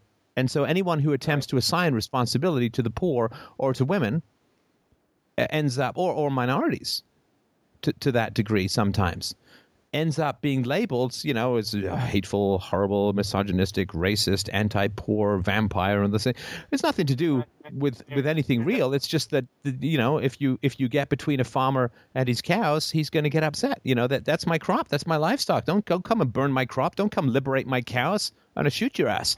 And if you actually try to help poor people, I mean, lots of people whose livelihood depends on the existence of poor people and irresponsible women, they kind of, get you in their sights. So it's to me just not, it's not like, well, they just don't know how to fish, right? Right. Well, I mean, they are kind of kept down because, like you said, with the ruling class, suffering is a huge commodity. But would you agree that the only way to get out of suffering is some degree of responsibility or an added degree of responsibility? I mean, the only way to get out of suffering, I mean, I don't know. What's your definition of suffering? What are we talking about? I don't know. Okay. So, I mean, a kid who's being beaten is suffering. Wouldn't say, you've got to accept more responsibility. I don't see how that, a woman who, was assaulted or whatever. I mean, suffering and responsibility. I don't know. It's, people who are enlisted as child soldiers are suffering. And, I think that you're trying to, capture too many things with too narrow a noose, if that makes sense. Yeah, no, that does make sense. Well, the difficulty with defending that is that suffering is very subjective, has a very subjective definition. So you can't really define it saying, because for me, suffering might be something like Justin Bieber music, and I understand that you're a fan of the Biebs. So, different strokes for different folks. But even in those situations, would you really characterize that as suffering? Oh yeah, no, I'm just because because a guy. I mean, I mentioned this before. Like a guy who was writing on that video. Like, I tried to listen to 1 minute and I couldn't take it. And it's like, what? Well, I mean, it's not like somebody's ripping your scrotum off with a ferret. I mean, it's just some poppy music, I mean, I get if you hear it 6,000 times in a row, like that Mbop song that was around one summer from Hanson. Yeah, I can get it. But it's, it's just a little poppy music. I mean, it just seems kind of like a musically hysterical, like I can't take it. It's so, it's like the women who, I saw a turned ankle. I just had to faint. Oh Lord, get my smelling salts. I couldn't, I got a whiff of something that came in from outside through my perfume. I fainted. It just seems kind of hysterical. I mean, it's just a bit of poppy music. I'm 24 and I'm a male and I am straight. So I'm societally obligated to view the Biebs as like the definition of suffering, right? As long as you have good individualistic reasons for it, I mean, my daughter likes that Baby song with Ludacris. Yeah, it's a catchy song.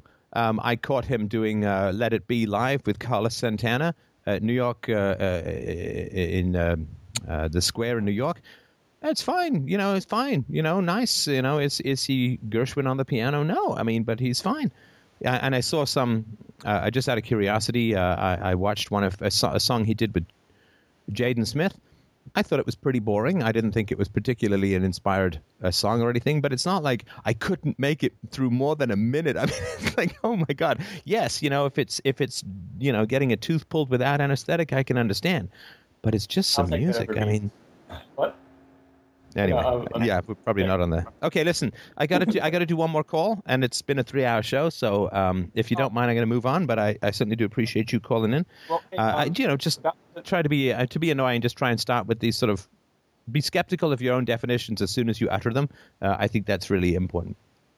Hey, but can you give me a recommendation of Peter Schiff? I actually watched his Occupy Wall Street when he went down to the Goons, and my heart went out to him because I did the same thing, over the internet. Sorry, I recommend for what? Can you hook me up to talk to that guy? Because I wanted to talk to him.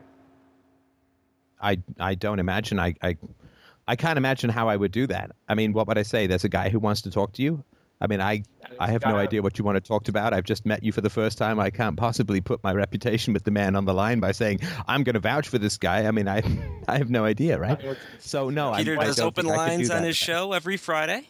You can feel free to call in. And I mean, that's totally different than, well, I mean, I guess I can't ride on the piggyback on Stefan's reputation. No, I mean, I couldn't honestly say, Peter, you should talk to this guy.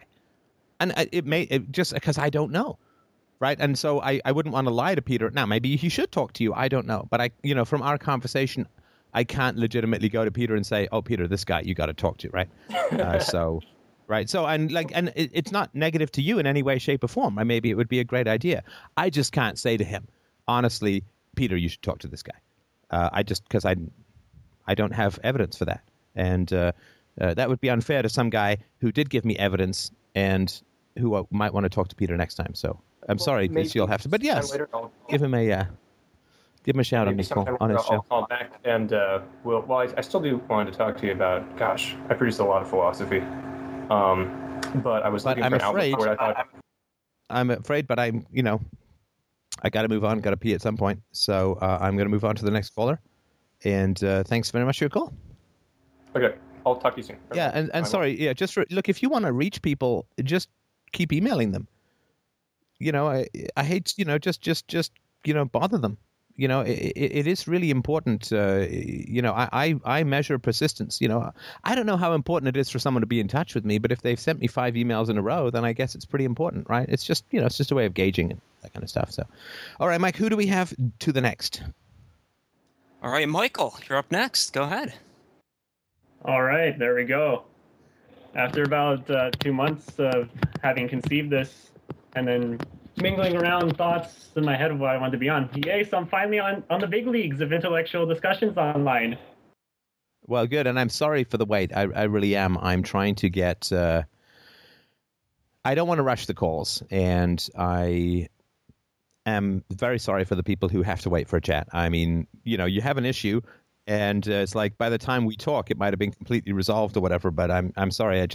I want to make sure I give everyone, I think, the attention that these great listeners deserve. So I'm sorry about the wait. But what's in your mind? Well, no, I wasn't actually waiting for 2 months. It was just about 2 months ago when I thought to myself that I wanted to be on the show. It wasn't until about a month ago when I actually, did the inquiry.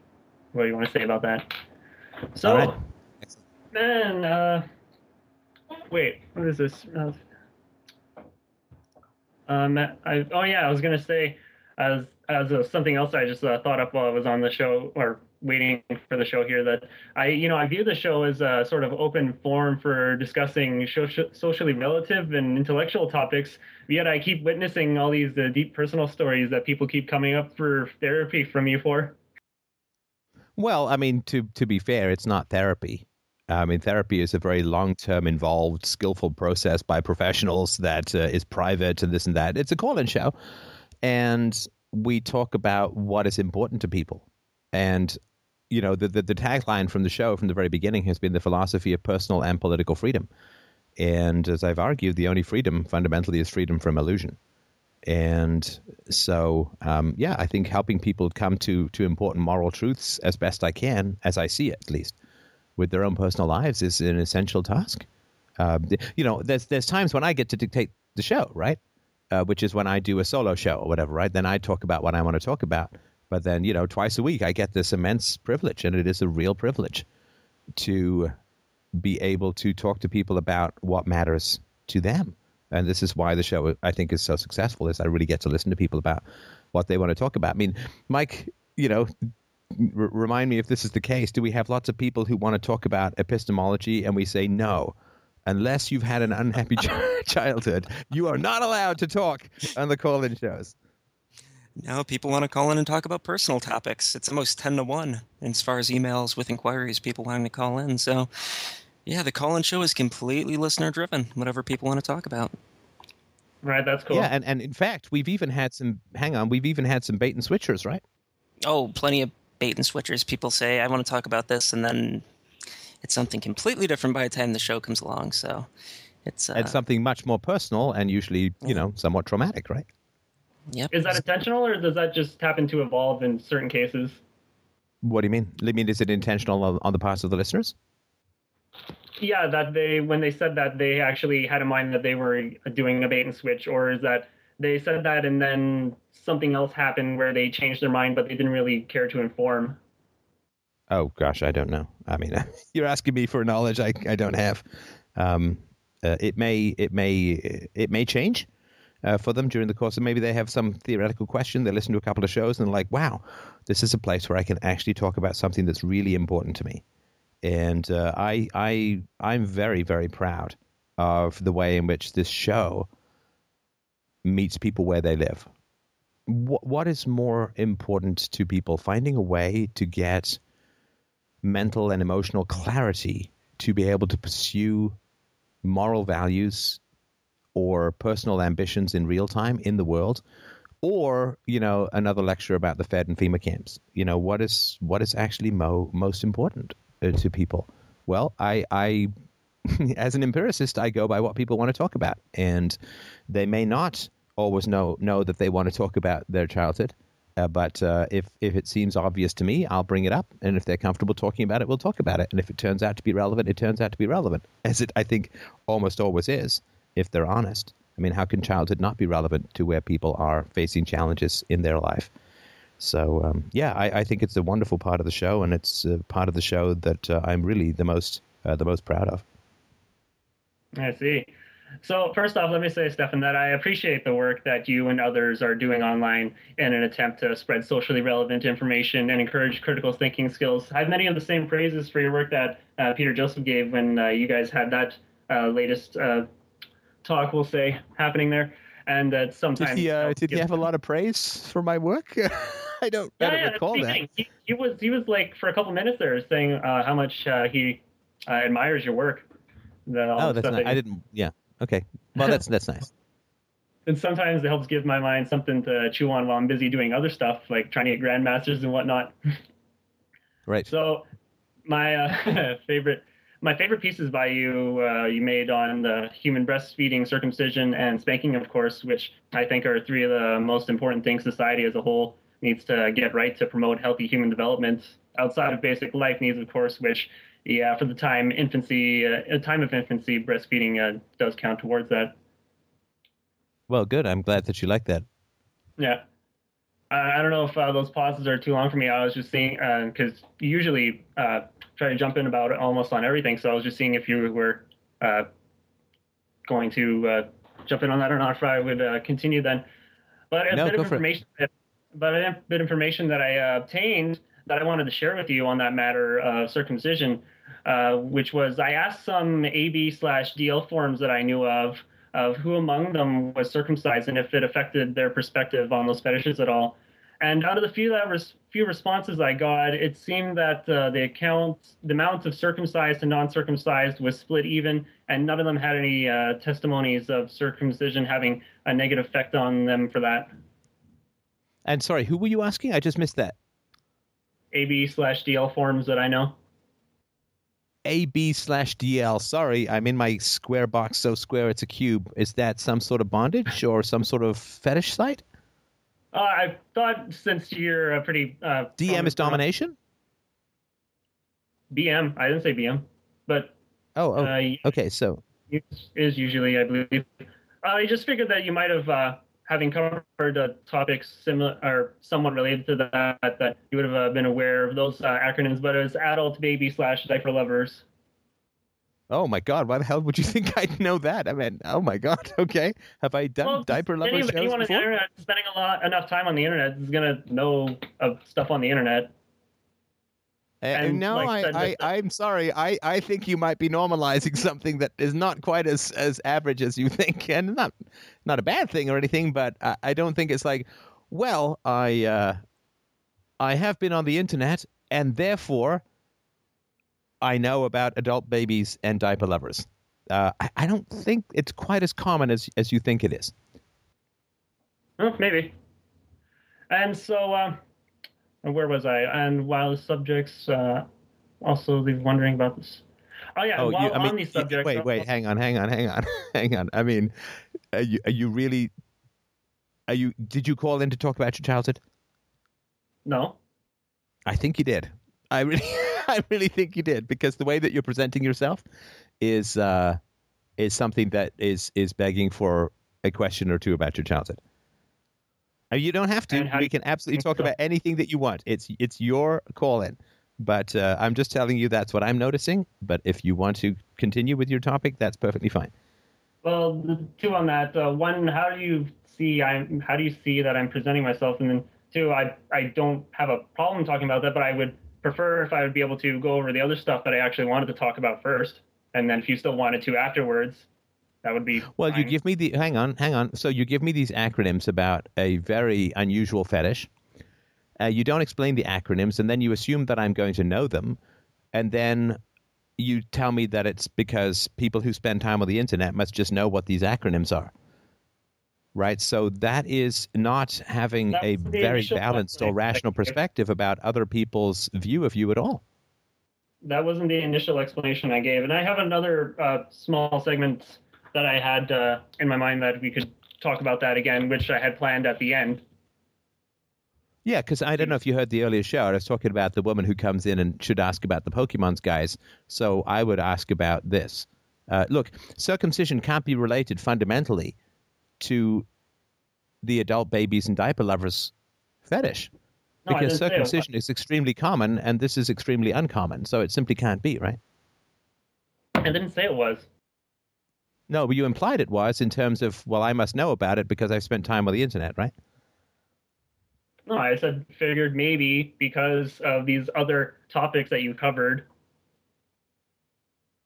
That's... so shall I continue then? It's absolutely up to you. I think we should talk about your childhood, but if you want to talk about something else, that's your call. Well, like I said, if you still want to, after I talked about the stuff that I actually wanted to talk about, I'm okay for doing that. I don't have a problem with it. All right. But I just am more interested in talking about this other stuff. So another thing relative to that, not that specific subject, but on the subject of the videos of yours that I particularly were my most favorite from you about what I just mentioned, that where we need to get right to promote healthy human development. And I was wondering about a story, what you think about a story that the Young Turks, about their news network? Yes. Yeah. They covered a story about a mother who didn't stop letting her two kids breastfeed whenever they wanted to. And they were still doing it on their leisure at, it seemed like age 10 or what they looked like. I don't remember exactly. So I just wondered if you had any interesting information to share on that, something relative. I don't know. I mean, it seems like quite a long time. I think they maybe should have transitioned to solid food by then. But I mean, that's so rare that I don't really. I'm sorry? No, it's not that there's only being fed that. It's just that that's something that they're still able to do. Yeah, I mean, I don't. I mean, it's so rare. I mean, I would certainly think it would not be particularly healthy. As a parent, you don't really want to be giving your kids a whole lot of secrets to have to keep, right? And so that's why, with my daughter, I mean, I don't want her to keep a secret that she has some doubts about the existence of the big invisible guy in the sky. And so I don't want her to have to keep those secrets. And so I don't think, if you were to say as a 10-year-old boy, I have to go home to get some breast milk from my mother, I mean, what would the other kids say? Okay, so that's what you're implying what the secret is here. But as I just said, it was covered in a news story. Yeah, I don't know what that means. Like, what? Well, that means that it's not a secret. Well, that's even worse, right? Because now the kids all know. Possibly, but that was just pointing out that it wasn't the terminology that I used, that of it being needing to keep a secret when it's not a secret. No, but come on, you would. I mean, you wouldn't go and tell that to your friends, right? If you're 10, you wouldn't say, "I still get milk from my mother's boobs," right? It's not really something I wouldn't be able to answer now. I'm not 10. Okay. All right. Was there anything else that you wanted to chat about? Oh, yeah. No, that was just the introduction topic of me admiring or saying how much I appreciated your work and all, and the stuff that I particularly like from it. This is the second theme of adult babies, right? I mean, this is the second adult baby theme that you've talked about. I just wanted to sort of mention that, right? I mean, 10-year-old is not an adult, but right. I just wanted to sort of mention this, that there is something you want to talk about, whether you're consciously aware of it or not. I'm just telling you that there is something else that you keep wanting to talk about. But if you don't want to talk about it consciously, that's fine. We can keep moving. Well, it was just an interesting thing that I had saw, and you're the only knowledge base for breastfeeding that I knew of for humans. So I just wanted to see if you had an input for that. All right. And is there anything else that you wanted to talk about? Yeah. So now we get to the actual main conversation. What I wanted to talk about, anarcho-capitalism, resource-based economy, and other general societal stuff, which I hope we'll be able to have time to delve into everything. And so, not everything, because it's kind of late in the show. So if you can pick the most important topic, I think that would be best. All right. Well, then I'll, I guess, not continue explaining off on that and just go on. So, as a huge proprietor of the idea of non-aggression principle, I wonder if you've ever heard of nonviolent communication. Yeah, Marshall Rosenberg stuff for sure. Oh, you do know of it. Yeah. I've done 2 shows on it and a roundtable.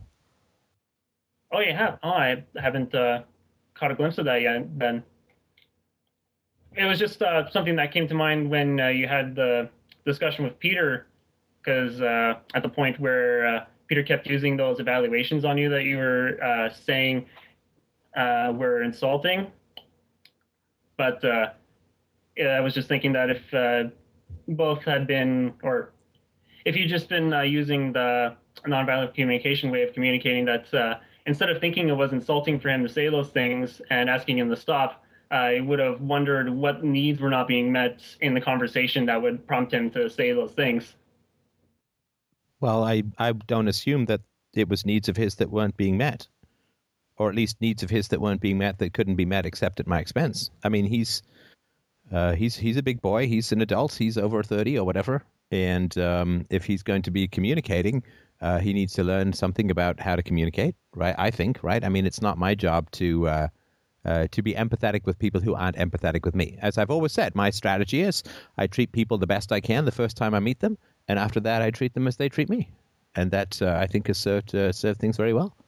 So I don't assume that it would be unmet needs that would be driving that. And if he has unmet needs that cause him to be insulting to other people, then he should go and try and get those unmet needs dealt with. But I certainly shouldn't enable that behavior by pretending that it's not happening what's happening, right?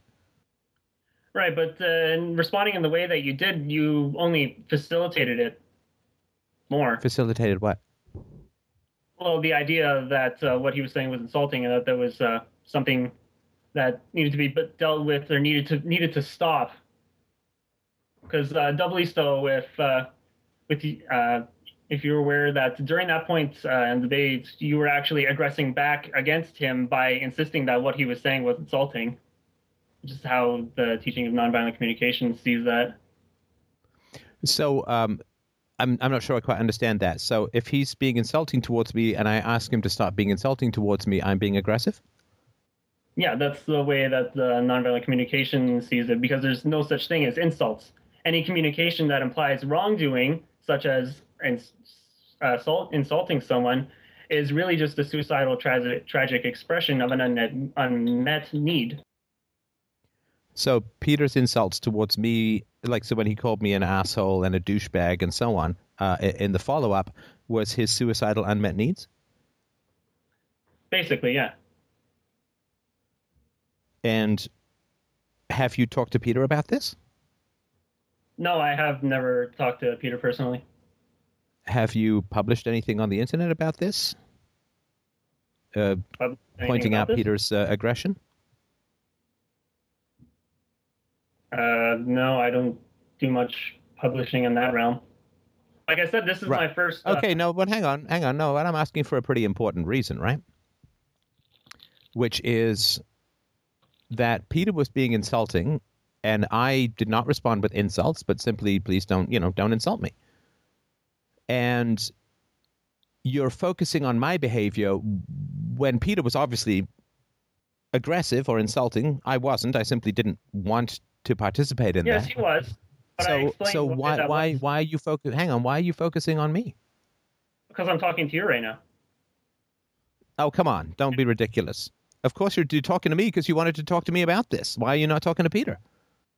I don't know. I could ask V. I actually did. I did ask V if I could talk to Peter, but he said that he has a close circle of friends and wouldn't really be open to having or not outsiders, but other people come into that to have casual discussions with. Okay, but if it's important to you, then if he won't talk to you, then you could write something public or you could record a video. You know, if you're concerned about aggression in language, I'm just not sure why you're talking to me.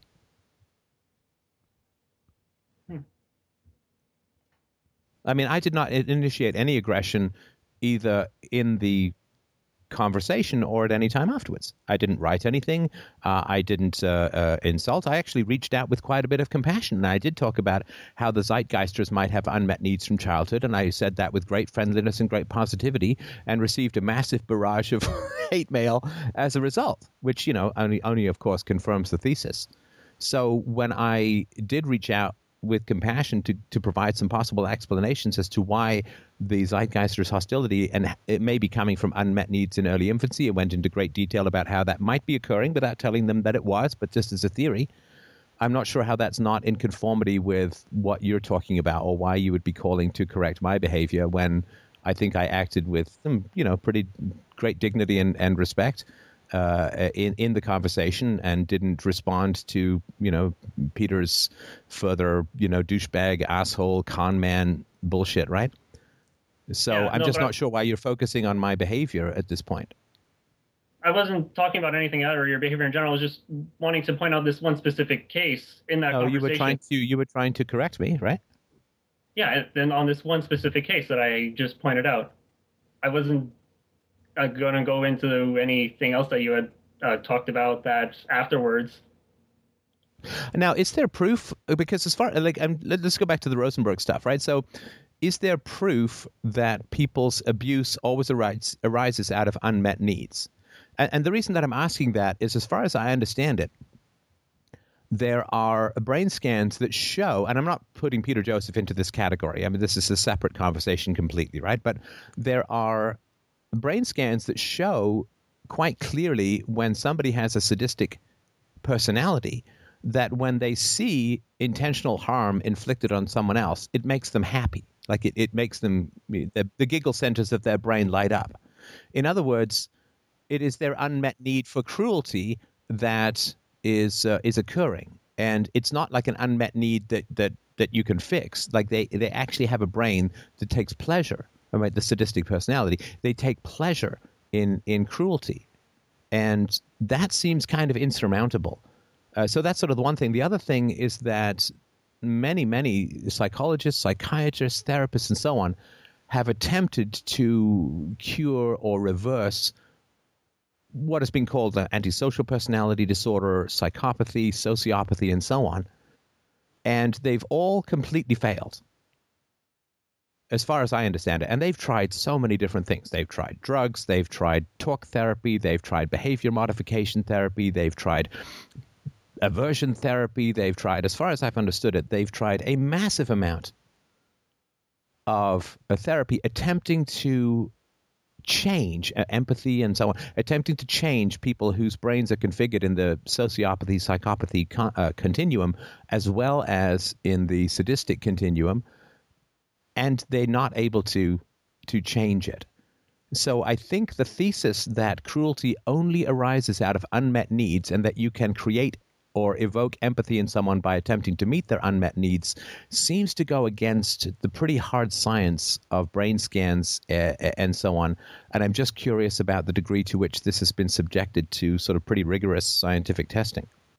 Yeah, I wouldn't know because I haven't heard of any of his nonviolent communication information, never dealing with that type of individual.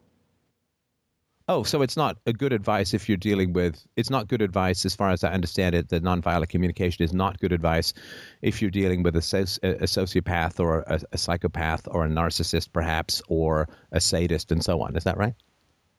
It would seem probably not to be. If you need that, if the unmet need is pain on other people, and then you would try and meet that need by inflicting pain on other people, that doesn't seem like a very good thing to me at all. No, it doesn't. Right? Yeah. So I mean, I don't know what the statistics are. I think 1 in 20 people are sociopaths, and I don't know, psychopaths, narcissists are growing in the population. I don't know about the population of sadists, but certainly, I don't know, a couple of percentage points at least of people, 1 out of 10 maybe, is not a good idea to use nonviolent communication on. It's just going to get you exploited. Again, I'm no expert on NVC or anything like that, but that's sort of wanted to sort of understand that. And my particular approach is if someone is insulting me and I say, listen, I don't want to be insulted, I don't like that, please stop doing that, and they say, oh, you know what, I let my temper get the better of me, I'm really sorry, that was not what I want to do, particularly when I'm talking about my opposition to violence, and particularly as Peter Joseph has said, and is on his website as far as somebody told me, that he's dedicated to the principles of nonviolent communication, that's his goal, right? And so if he's aggressive in his communication, yeah, that's his standard, right? That's his goal.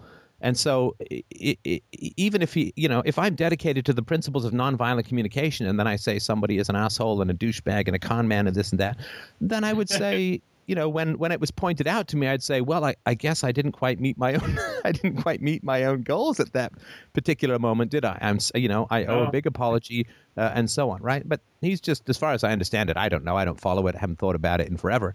But, he just kind of doubled down, and so I don't know why I would try to apply really positive, empathetic, curious communications to somebody who's, pretty clear about who they are.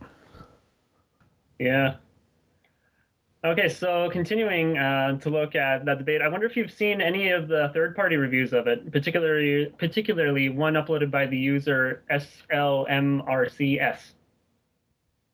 No, I haven't. Honestly, I have not watched any of the follow-ups. I haven't watched any of Peter Joseph's follow-ups. I have not. I've left that one squarely in the rear view, and I've just heard reports from other people. Oh, okay. Yeah, I was going to say then, well, how are you telling me all the stuff you know about it if you haven't seen it? But if others have told you, okay. Mm-hmm. So now I happen to agree with pretty much everything that person talks about in that video, which the main topic was about the systems theory and structural violence, and how he pointed out to where you failed to understand those concepts when Peter was trying to explain them to you, and concluded that you had an inability to think in systems theory and could only think in a reductionistic manner. Or in another way of putting it, which I have just been introduced to, is in a manner of an abstract manner, where one takes away. Wait, so hang on. So I lack the ability to think in abstractions? No, that's you lack an ability to think in systems theory and can only think in abstractions in an abstract manner, was his conclusion. What is systems theory? Is it not an abstraction? Oh, well, that I haven't thought about, so I won't be able to give you an answer on that one. So these are just labels that you don't understand? Which are these labels exactly? Well, I mean, it's like saying I have an inability to think in terms of Klingon jellyfish reductionist absurdum. It's like, okay, maybe I do, maybe I don't. What the hell is that? Oh, I don't know. Well, then what are we talking about? Nothing, right? Yeah, no, you're right. That was actually one of the things of researching that I guess I forgot to check up more on, was actually. Well, no, but you say that you agree with this. You agree with this critic, right? But you don't even know the term that he's criticizing me with. Not the term, but the substance that was being described is what I can understand and decide if I agree with or not. So if you want to say, yeah, no, I mean, I get this sometimes. So people say, first of all, people say, like, I can't think outside the box, right? Whatever that means, right? If the box is reason and evidence, yes, I can't think outside that box because there is nothing outside of reason and evidence that's called thought, right? So I agree with that. The idea that I'm some sort of close-minded individual who, thinks in purely traditional manners and so on, when, I've rejected the religion I grew up with, I've rejected the statism I was indoctrinated with, I'm an atheist and an anarchist, and I've rejected the entire abuse history of my family that I was brought up with, and I've actually separated from my family of origin, which is one of the most radical acts of individuation that is scorned upon by society and attacked by society as a whole. And then to say, well, yes, but he doesn't really think outside the box. That's not, that's not really the best criticism to make of me. I mean, there's criticisms to be made of me, I'm sure. That's just not really one of them that I can take at all seriously. And when people get frustrated because I don't understand something, that means that they don't really know what it is to communicate, right? So if I put out an argument and people don't understand it, and there are people who are intelligent, right? I mean, and there are people who have some knowledge in the field.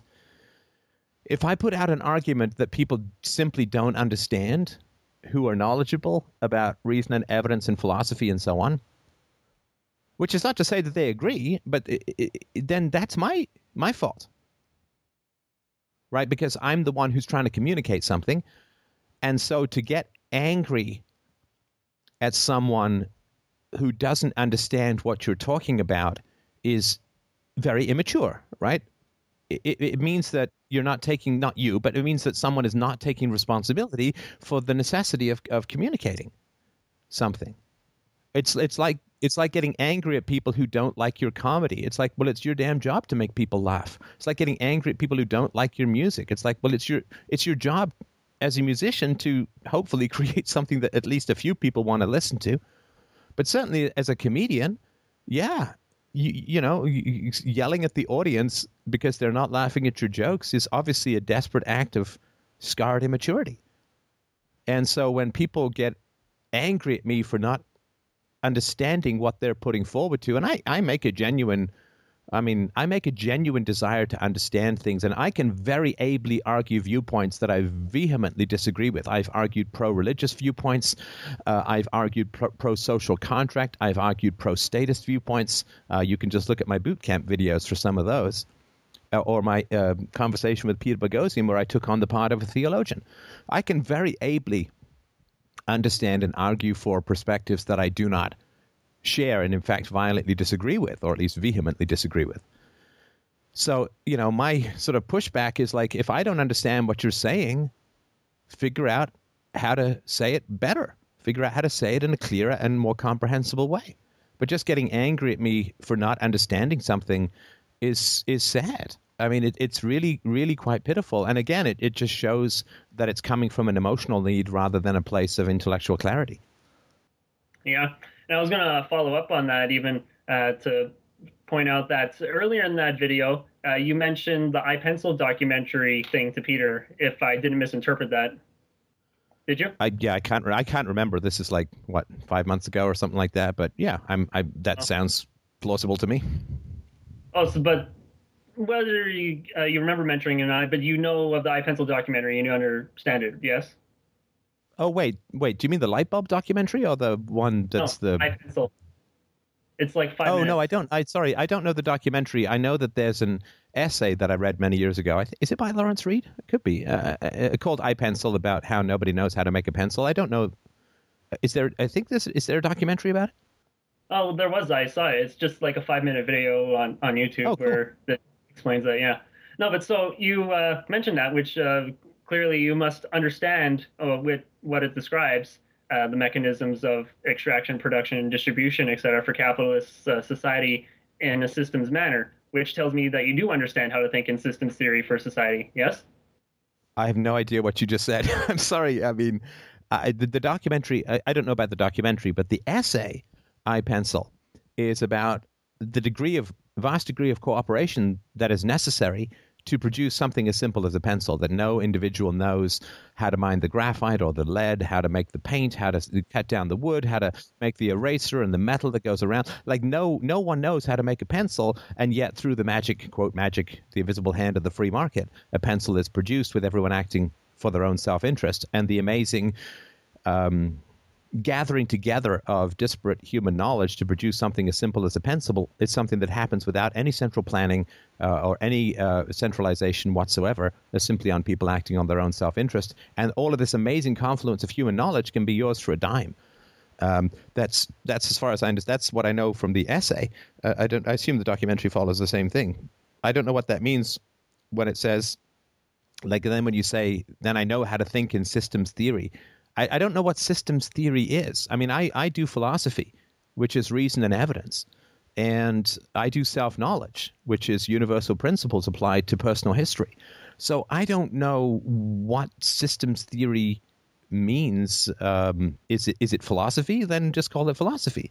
Is it not philosophy? Then I don't know what it is, and it's certainly nothing to do with what I would follow. Right. Well, then if getting a definition of that concrete would help, then looking one up, an approach to industrial relations which links enterprise to an organism with interdependent parts, each of its own specific function and Wait, did you say to an organism? I think you mean to an organization, right? No, it says to an organism, but yeah, organization, that works too. Wait, to an organism? That's probably like a living thing? How life works. Wait, is this from Wiki? Let me follow where you're getting. Is this from Wiki?